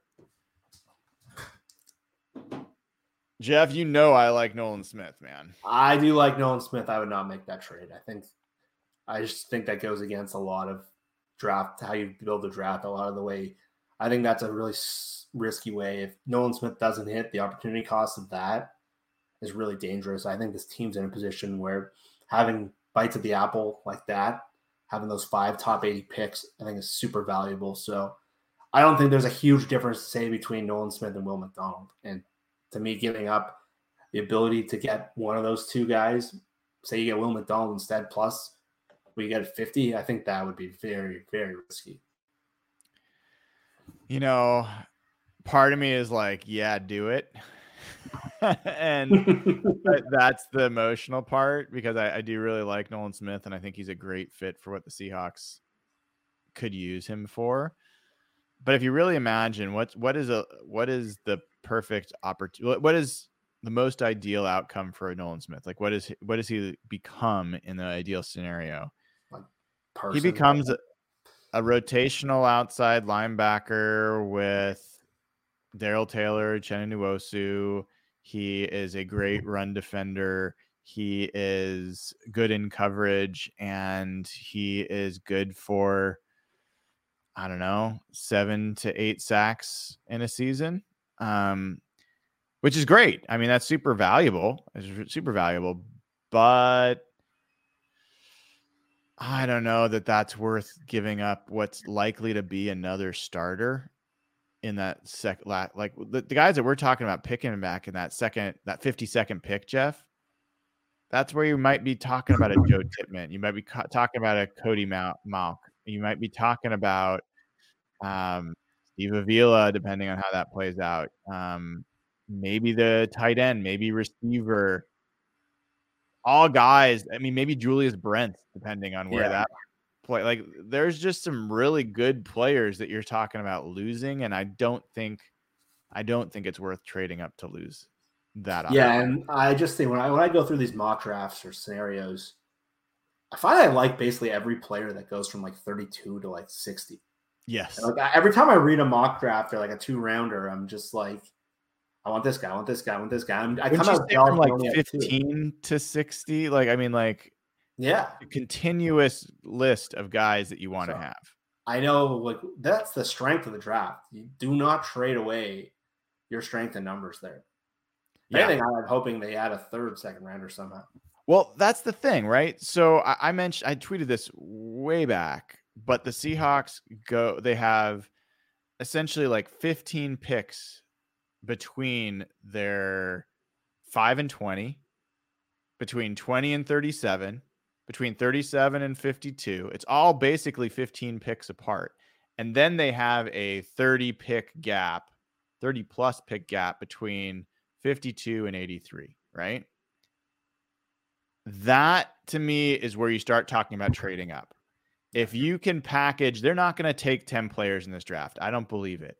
If you can package up like some of your later picks, and you can move somehow 83 up to the top half of the third round, I think that's a no-brainer. No-brainer.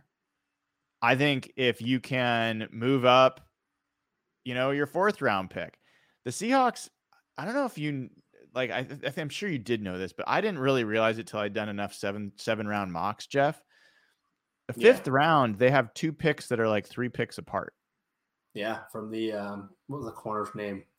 Witherspoon, Ahkello Witherspoon trade. Yeah, from Pittsburgh, right? Yeah. So I think one of those picks is going to be used, maybe both of them, but I think they are going to look to move up in the 2nd round or 3rd round. I think you're going to see them try to add another pick there, or at least move that 83rd pick up. That's when I think you're going to see them do things, but probably not as much before. Yeah. Well, thank you to the patrons. That was 22 questions that we answered. We went through all of them because I know people are as excited as we are. And frankly, we're happy to talk about it all. Patreon.com/HawkBlogger. Sign up now, get immediate access to the Slack channel, help us raise more money for charity, for the show, and have a great time talking to people along the way. So thanks for that. Jeff, who's like a guy that has really gained for you?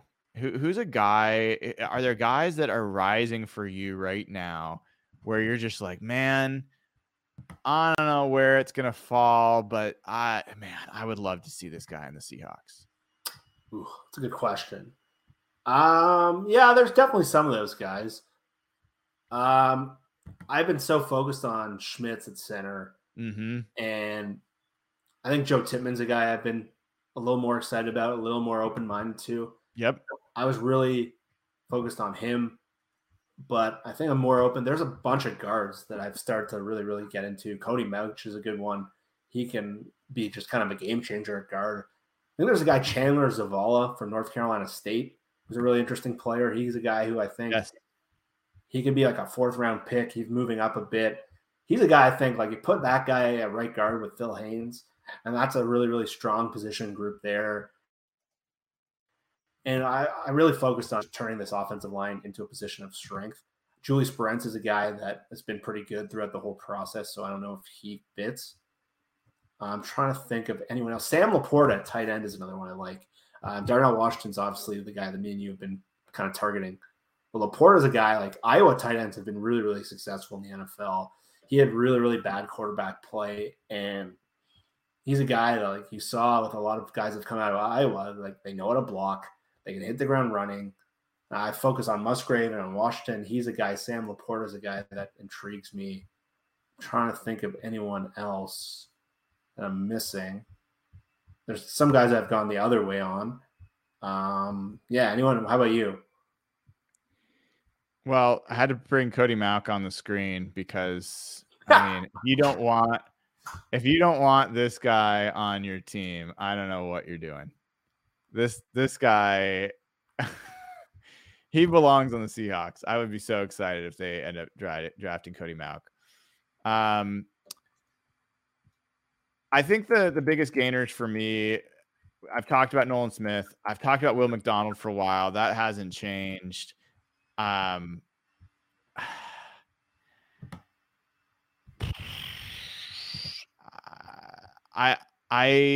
definitely have started to be, more open to Joe Tippmann. Corey Trice is another guy we haven't really talked about. Corey Trice, I think some people know about, but this is a cornerback. He's also 6'3", 206. He is looking at PFF. He allowed 1 catch on 88 press snaps last year. He is an excellent press corner, I think, and he's got some amazing physical traits as well. So I think he's another guy that I've been kind of interested in. He's been jumping up the boards over time. So those are a couple guys. I mean, the thing that hasn't changed, Jeff, is, like, I want them to find a way to get Darnell Washington. I know they're not gonna, but man, that would be a lot of fun. I kind of brought up earlier this notion of, is this the most important Seahawks pick, the 5th pick in Seahawks history? And we don't spend a ton of time on this, but I just want to bring up, I was looking at, I'll actually just share this screen because it might as well I'll just see the same things I'm seeing. Let me just do it this way. Whoops. Okay. See if I can share this in a way that'll make sense. Okay, window, entire screen. There we go. All right. So you should be seeing this now. So these are all the top 10 picks in Seahawks history. And I think I can even make it a little bit bigger for you. So as you look across this, I think you have to talk about not only where the picks were, how early, but also what the opportunity cost was. Like if they'd picked wrong or right, what was the impact? Who else was available? And then also the state of the team at the time. What was at stake? So like you could talk about Rick Meyer, the second pick. That was the biggest pick in Seahawks history. But if you actually look at, first of all, the state of the team at that time, it wasn't a team that was on the rise or in a really great place to do something big. And you look at the opportunity cost. Marvin Jones, I don't think. These are not guys. Couple Pro Bowlers, Willie Roaf, who went 8th, but like there wasn't another player that if they had picked that quarterback instead of this quarterback, they would have been great. So I don't think that's it. I'm kind of curious if any of these jump out to you as pivotal picks at the time in the franchise history and from an opportunity cost perspective, where you're like, man, because you look at the Aaron Curry pick. And I remember that draft. Mark Sanchez, I think, went next, and he did. Mark Sanchez. How do I remember that? I remember that year I wanted Michael Crabtree. Look at the All Pros. Look at the All Pros for that. I really wanted Michael Crabtree that year, and looking back, that would have been horrible. There is one guy, Alex Mack, in the entire first round that had an All Pro season. Yeah, wow. Clay Matthews never had an All Pro season. Wow. He did. Yeah. He's the one. Yeah. But like, who else were they going to pick where you're going to say like, yeah, that was going to be a huge benefit over Aaron Curry? Yeah. And it's hard to say that was the biggest draft in Seahawks history because they missed at the worst possible level, like complete whiff on that pick. And they ended up having the best era of Seahawks football in the history of the franchise. So obviously it wasn't that important. Yeah, so I don't know, man. I think last year's up there because like where they were as a team and where the direction were going, and Pete and John's reputation were on the line to come out and crush that pick. And I know the next picks were all pretty good, but a receiver or whatever, they all were receivers. If you end up without that left tackle and how it set the franchise up, and if you take like Jordan Davis, I don't think people are talking about this team the way it's set up the rest of the draft. I think last year's up there, but I think this year, just with the state of the franchise, where they are relative to the rest of the NFC, so last year was kind of house money the whole season. This is their chance to get great. And I can't think of any of those picks where it really impacted their ability to get great.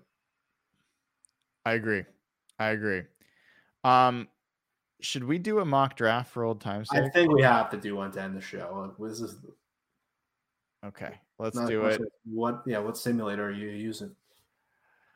Well, we could do a couple if you want. I did hear PFF has updated their big board, so this might be a little different than what it's been. Okay. ESPN's got one as well. How many rounds you want to do? I'm down for 4 or 5. Let's do a 5-round draft. Let's just do 7. We'll get through 7 fast. Let's get ready. Let's do it. So let me zoom in here for folks. And I wonder how much this is updated with all the newest rumors. So we're going to go pretty fast, but not turbo fast. We're going to see Bryce Young goes first, CJ Stroud, Jalen Carter. Is this an easy call? So it's not updated with the newest rumor. Yeah, I would take Will Anderson. I think that's right. I have a little pause, trade back thought, but I think that's right. See, like this draft is screwy already. Smith and Jigbo in 6.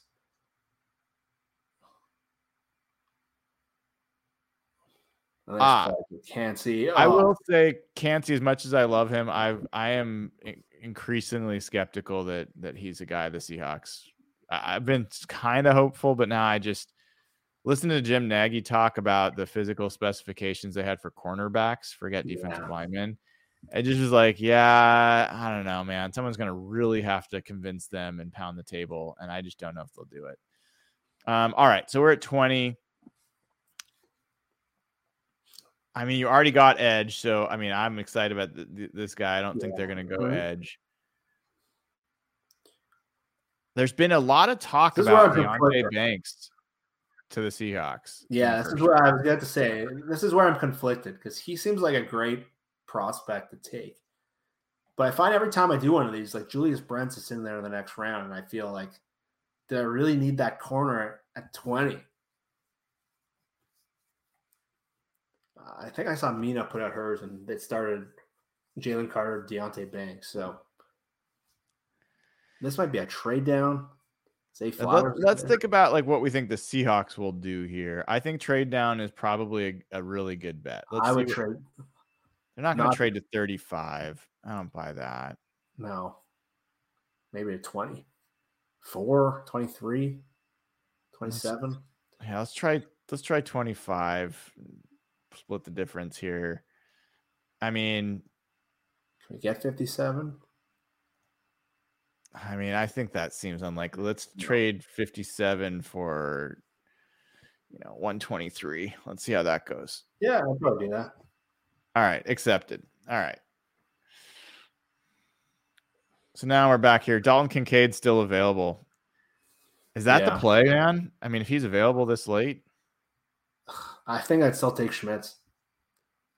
Interesting. He has risen up this board. Yeah, that is one change. He was so low on this board, man. Yeah, he was like. I think that I'd be most disappointed if we come out without Schmitz. But how do you feel? I think from a value standpoint, it would be hard for them to pass on Kincaid this late. So I mean, Kincaid's the best player on the board. I think Zay Flowers is also a guy that would be a real consideration. I don't think Osiris Torrance. I don't think they'd go guard there. I think we should go with Schmitz. I still think that they really like him, and I think that could be the pick. But this is exactly why I moved Carter over Anderson, because you draft Carter with Will McDonald here or some of the other edges. But I think it's very likely Will McDonald's on the board here. I think it just clears up that first two selections, and I think it makes so much sense. I agree. All right, so we're gonna go John Michael Schmitz here. We'll probably get a bad grade for that pick. Screw him. Yep. Screw him. All right. Okay, this is where things are going to be new now. Oh, there goes Mazzy Smith at 36. Well, look who's moved up the board. Hey. I think we got to take him. This is mine in your dream draft. Yeah. I mean, by the way, Sam Laporta is skyrocketing. A lot of people, there's some people having him in the first round now. There is Hendon Hooker. I don't think get him away.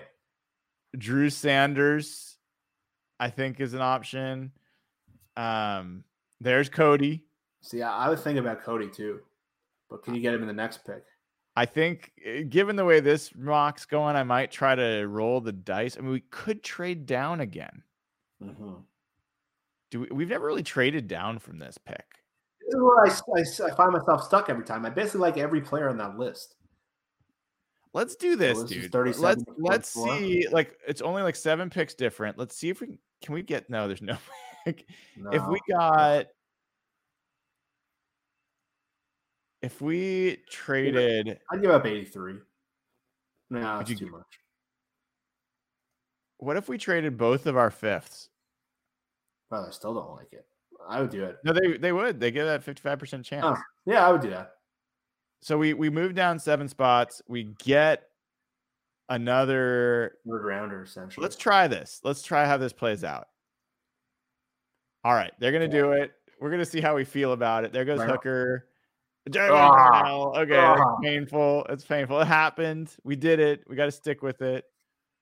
How do you feel here? We've never drafted from this spot. No. You could go Laporta. You could go Drew Sanders. You could go Cody. I kind of like Cody here. Let's do it. I agree. Let's do it. Let's get Cody. Just created. By the way, I also like Tooley. I like Tooley too. I think he might be the next pick though. All right, let's go Cody because I think he's a hot commodity. I don't think he's going to last as much. Drew Sanders, Adi. Adi goes. That's tough. Okay, but see, we're back up, right? So now we still have a chance. Laporta. We still have a chance. We could bring Tooley. We've already got our center. Keanu Benton is a nice one here. That's right. He's a guy we haven't talked as much about. Big boy. Can play various spots here. So they still are pretty low on Tippmann here. I think Tippmann would definitely be gone in the Reels draft. Well, we've already got Schmitz. We don't have to worry about I think that's the flaw of this. Oh, Julius Brents. So our next pick is 5 picks away. So this is part of the beauty of what we've done. So we could Trenton Simpson's another name. So wow. So there's a lot of choices here, dude. This stuff. This is what I'm saying. Every time I go through these second round mock draft, I like Laporta, I like Tooley, I like the centers, I like Downs. I find myself needing second round picks.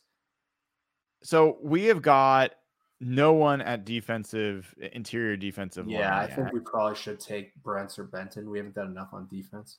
Yeah, I agree. So who's the guy that we think? What about Siaki Ika? Where's he on here? He's pretty low down. He's farther down this list. He's really fallen.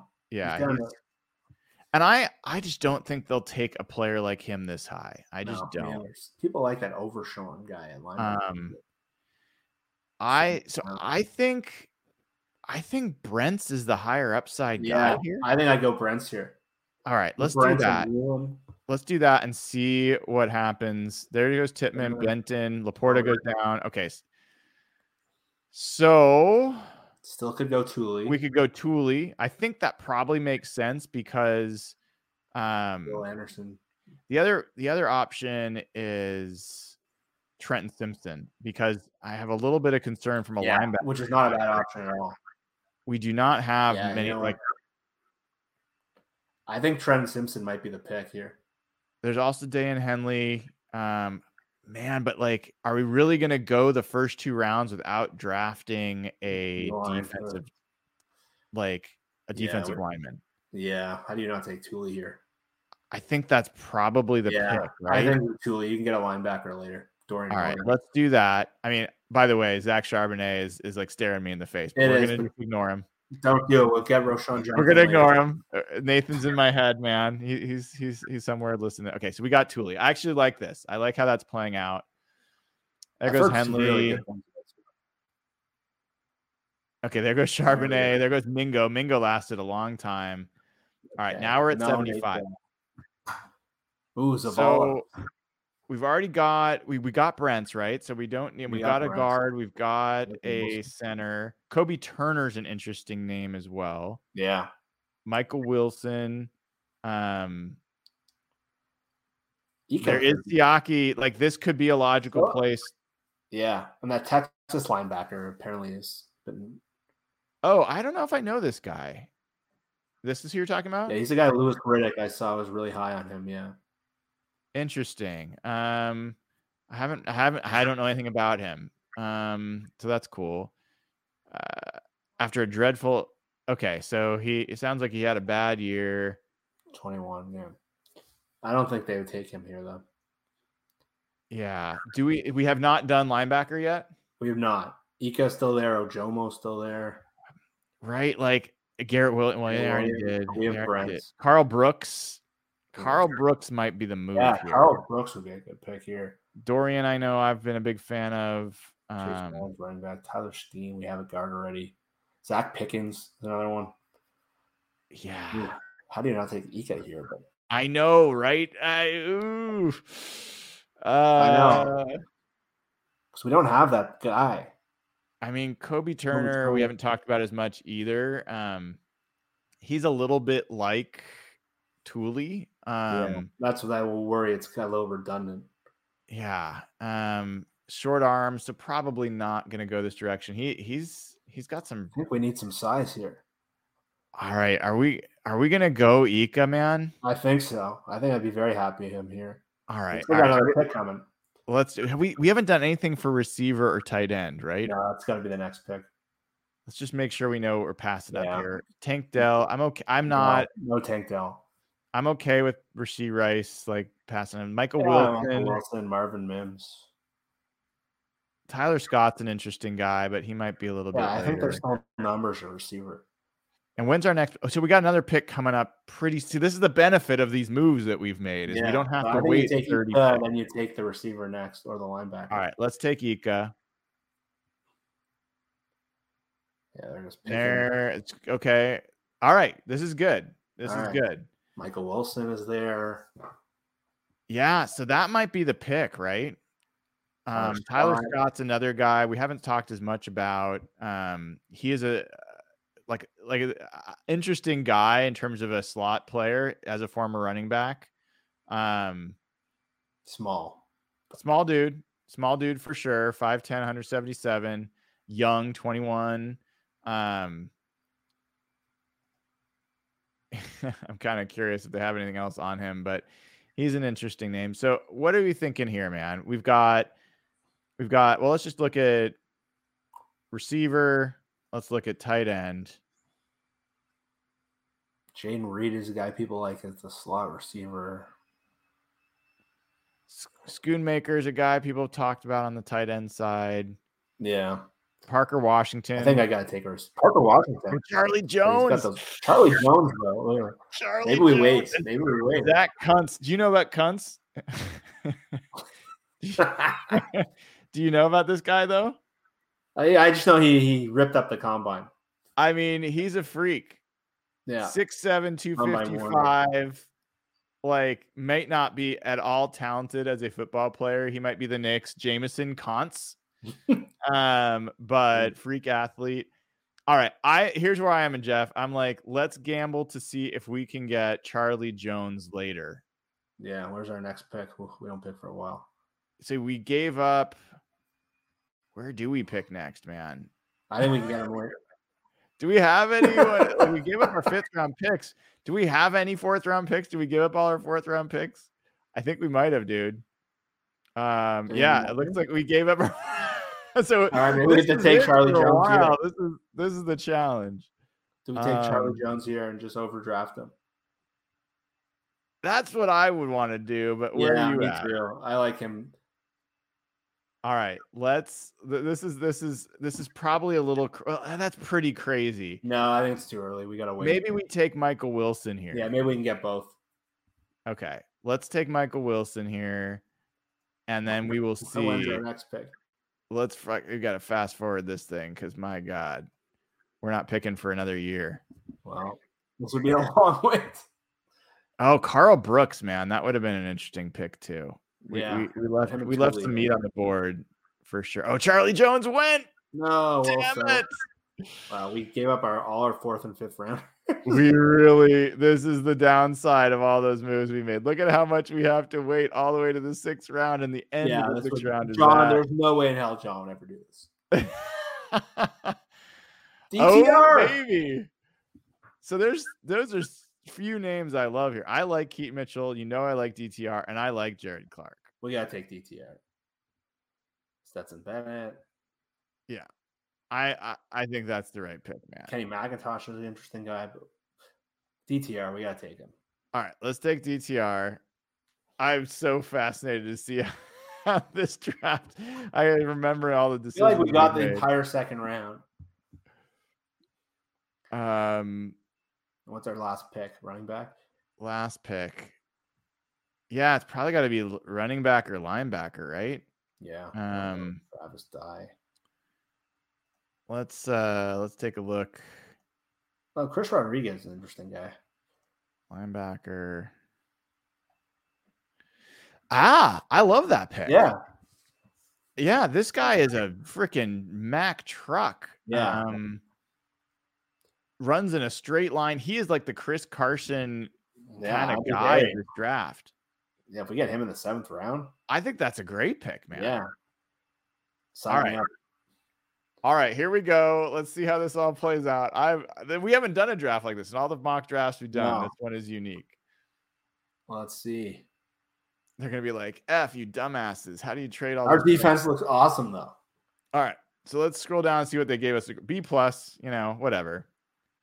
But here is our haul, Jeff. 9 players. 9 players. You have got your offensive line of the future, which I think both of us sneakily feel like this is a key to this draft. If everything else goes wrong, if the 5th pick gets blown, if they still come out of it with a center and a guard that create the young, great starting offensive line, that this draft will still be a success. Right? Yeah. And I love these two. I mean, talk about attitude and athleticism and just like nastiness. I love these two. How do you feel about Will Anderson, Cooley, and Siaki? It's pretty good. I feel like I could use a little more size. Yep. A little more. It's where the Jalen Carter thing just works so well. But you got your 3-4 edge, you got your nose tackle, and then you got the edge off the 3-4 end, and then you really hit on multiple spots. And Thule's like a locker room leader kind of guy. He's like a dominant practice player. I think you really hit a lot of things there in the front. I don't think you have necessarily enough dominant players in the interior, but you got a lot better. I don't love that we didn't come out with our tight end. Yeah, I'd say that's where I feel like we missed. I think the tight end wide receiver, there's folks that really like Michael Wilson. I can't say I'm like all the way there. Feels a little rich. I did really like having all these choices up here. I mean, I like these names, seeing these names, then honestly seeing some of the names we would have been picking in the 5th round. I mean, there's some painful passes, but not taking Darnell Washington and then ending up with Moch. That's the one. How do you feel about that? What did we end up with? 75. We gave up our entire 5th round. I just love the idea of getting that right guard and center locked in.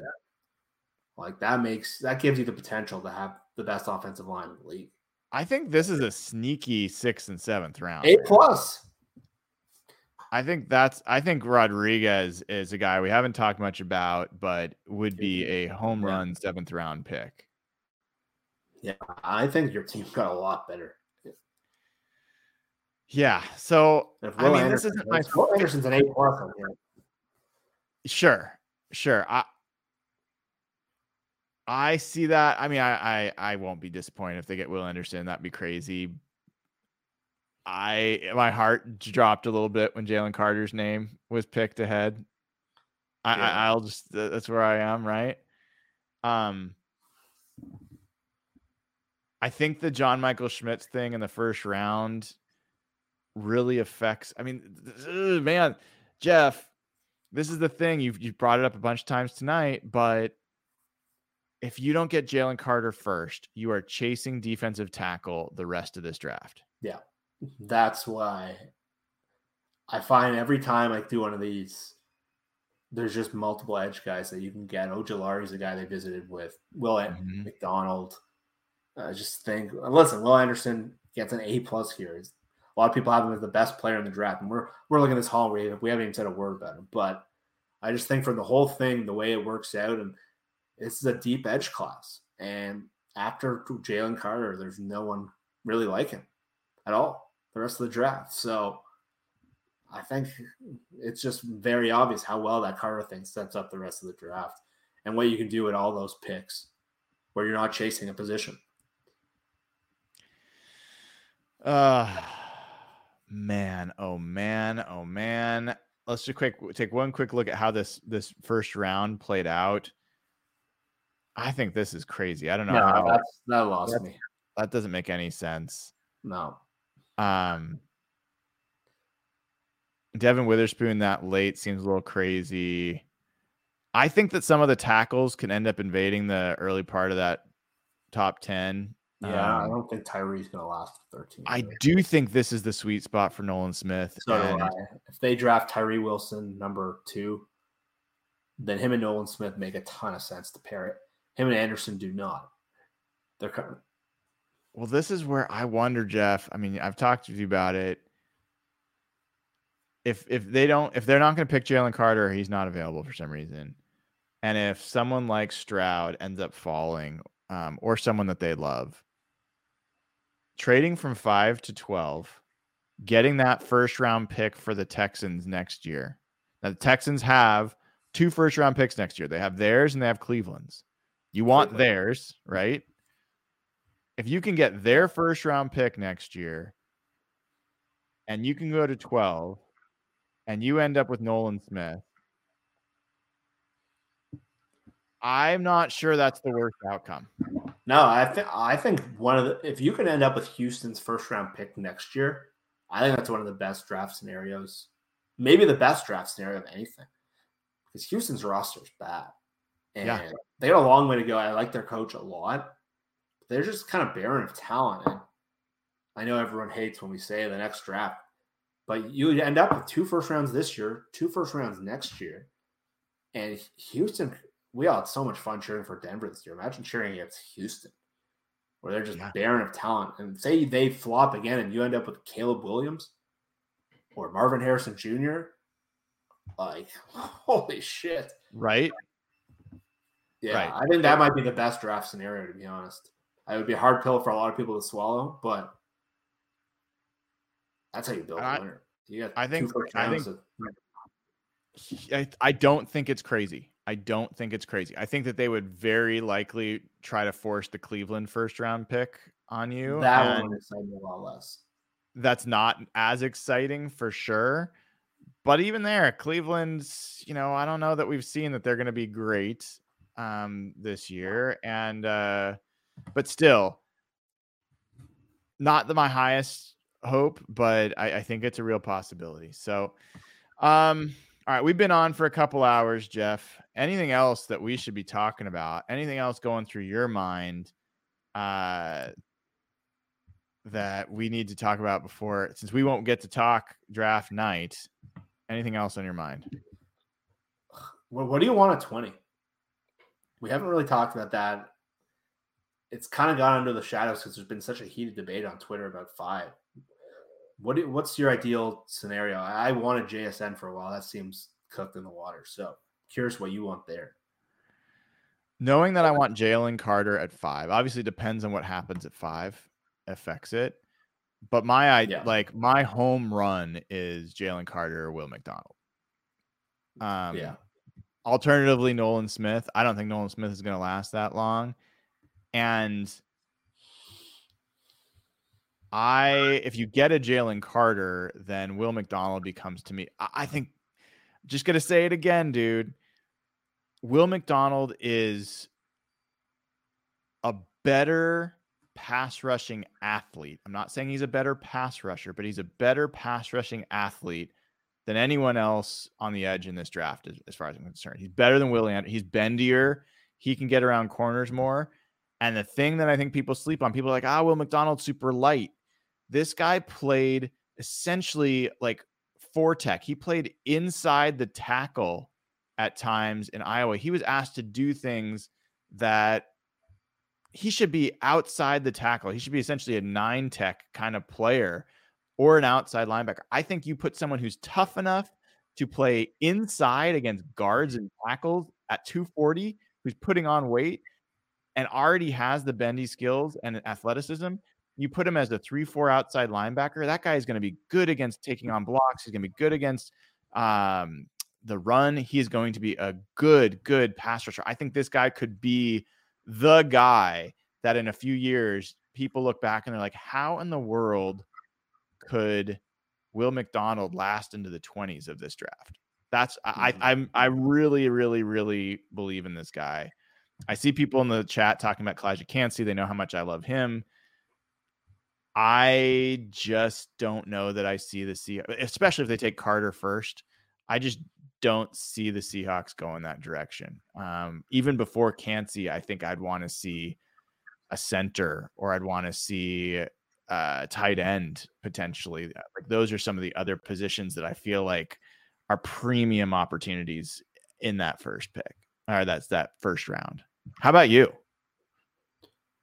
Yeah, I think McDonald's really interesting. He's a little older, but again, he hasn't been used. It's such a rare thing where he was an interior lineman at 240, and at the Senior Bowl, which there's a lot of concerns from Seahawks fans about the Senior Bowl, but Will McDonald was like shot out of a can. They had a much better Senior Bowl last year. They pulled Abraham Lucas and Tariq Woolen, and they had a much better year at the Senior Bowl. But yeah, Will McDonald's going to. Michael Mayer is a guy I've really, really liked. I don't think that will take him. I don't see the Seahawks doing it based on their history, but I think he's a really good guy to just change their dynamic. Again, I would be very, very on board with Zay Flowers. I don't think they'll take him either. But Zay's a guy who I just think fits exactly what they need. I think he's an ascending player. Nolan Smith, it would be the dream if they end up with Jalen Carter. Not only are they teammates, they know each other. I think his character is just off the charts. He was the number one recruit in the country. To put those two together, both Georgia guys, to me, that's the dream. Mayer, I really like.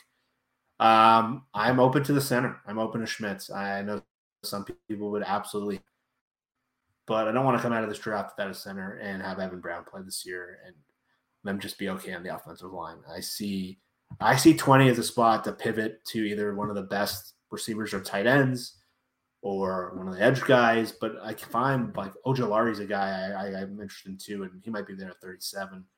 Yep. So I think getting the best of something at 20, whether it's center, tight end, receiver, I think that's the idea that excites me. And whether if you go Will Anderson, you take Kancey at 20, that's a lot of juice coming to your team. So there's a lot of interesting guys. I'm so curious. That pick has almost gone under the radar for a lot of the Seahawks chatter. I got to ask you, and I know we're way past your bedtime here at this point, but the rumor that started today with the Reddit post, right? So we were talking about this before we got on tonight, but talk to people about what happened there. And it's about Will Levis, and it's about what's happened to his in the betting markets where he's going to go. And I want to know, do you think there is any chance that it's accurate? Well, we once had a guy named I Love Nudes 69 go on KJR radio for a report to get back at Seahawks. So you never know what could be out on there, but some name, not absurd as that, but someone on Reddit with pretty anonymous profile. I think most people on Reddit are pretty anonymous, but posted that Will Levis is telling people that Carolina's going to take him first. And the betting markets were like so heavy on Bryce Young. It was like, if you know about betting, it was like minus 1,800 basically, which is like an absurd number. You never see numbers like that other than like Trevor Lawrence, Andrew Luck years. And all of a sudden, Will Levis had like incredibly low odds, shot up the betting market. And that one Reddit post caused Will Levis to become, I think he's the second favorite now. And Bryce Young's numbers went down to, I think at one point it went down from minus 1,900 to like minus 1,000, which is absurd. And the betting for like when you bet on games, Vegas has people like guys who like work the lines and they're insiders and they're like very like sharp people. The draft betting markets are not like, anytime there's a mock draft that comes out from like one of the national guys, Peter King, Jeremiah, Schrager, when it's in the mock draft, rapidly shifts betting markets. And like one time I put a $50 bet on someone and it shifted the odds just from that bet. So to see someone from Reddit kind of throw that out there, I don't think there's any way. Everyone's just saying Bryce Young. Hey, take Will Levis. That would be one of the craziest draft stories, especially because of the Reddit guy. I think that'd be the craziest draft pick in maybe the history of the NFL. And it's got to be Bryce Young. Yeah, I think that's right. All right, last question, then I'll let you go. Tell me one thing that's going to happen draft night that's going to be shocking. What's a prediction you've got for, it could be a guy that's going to go way higher than other people are thinking, or a guy that's going to go way lower than what people are thinking.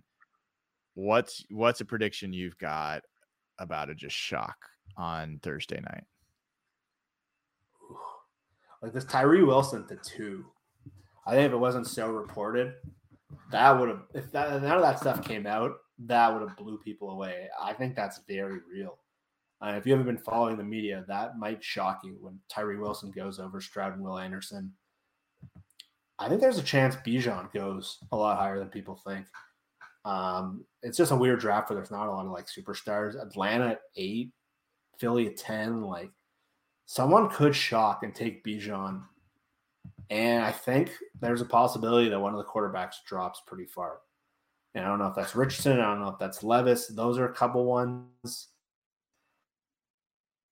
I'm trying to think that Paris Johnson thing going to 3. That would have been that ended up happening. And that wasn't leaked. That would have been one of the crazier reactions. I'm trying to think of one other one. The Hendon Hooker thing. I think Jahmyr Gibbs, the running back from Alabama, is going to go in the first round. I think that's going to shock. I think it's going to shock some people, and I think Nathan and Derek are going to be very either annoyed or they're going to laugh at it. But as long as it's not to Seattle, they'll be okay. No. Seattle, I don't think Seattle that works, but I think that guy's going to go in the first round. And I think a guy like Brian Brzee, I think he's going to drop a bit. I will tell you one thing I think is going to happen, Jeff. We've talked about it a little bit, but I think it's greater than 50-50 chance that Noah Fant will be traded by the Seahawks during this draft. Not necessarily day one, but I believe that not only do they see other opportunities in this draft, but from a cap situation, there's such an incentive for them to get his salary off their books this year to be able to clear space for other acquisitions and there's good tight end options in this draft. I think they're going to sell him for pennies on a dollar. You might not get much. It might be a conditional pick next year. Like it may not be meaningful, but I think Noah Fant has played his last game for the Seahawks. That's my fearless prediction. It would make sense. And I think Nathan brought it up in one of our older shows, and it would really be a multiplying effect where if they're not going to pay him next year to get red pick and give you the ability to add defensive linemen like your boy Puna or Woods. And that's probably where the money would go. So I don't know how you feel about that, but there's not a lot left in the free agent market. And if it went to Shelby Harris, I could handle that. Shelby Harris is an option. He's kind of fizzled. No, Seahawks. I think all those guys are waiting until after the draft. Teams will find out. But there's not much other than that. Like Seahawks don't have a ton of needs. There's not a lot of positions in free agency where you're like, okay, it's not a lot of linebackers. There's no tight ends. So if you're getting rid of Fant, that's probably where the money's going. So. All right, dude. I could keep going, but I know how late it is for you. Let's wrap there. And folks, if you haven't already, give the show a like, click subscribe, click the bell to get notified when we go live, because who knows, maybe something crazy will happen between now and the draft. Certainly after the draft starts, we will be live Thursday night starting at 4:00 Pacific time. That's at least the plan. And we will be doing pre-draft coverage all the way up until when the draft starts at 5. We will be going through the draft live. It will be Evan Hill, myself, Nathan Ernst, at least. We will look at see if there's other folks we choose to bring on or not. We will talk you through every single pick. You will see our reactions as they happen, which have been pretty priceless over the years and often prescient. So tune in, go to patreon.com/hawkblogger, join right now, get immediate access to the Slack channel where you too can be part of the conversation, not only then, but now and all the time in between. So patreon.com/hawkblogger. Thank you all for tuning in. Thank you to Jeff Simmons at Real Jeff Simmons, man. It has been a pleasure, an honor and a privilege to do all this pre-draft hype with you all the way up until I can't wait to talk to you after the draft that first night. We will talk more and break it all down. A lot of interesting stuff ahead for us, my friend. All right. Take care, everybody. Have a good night. Go Hawks.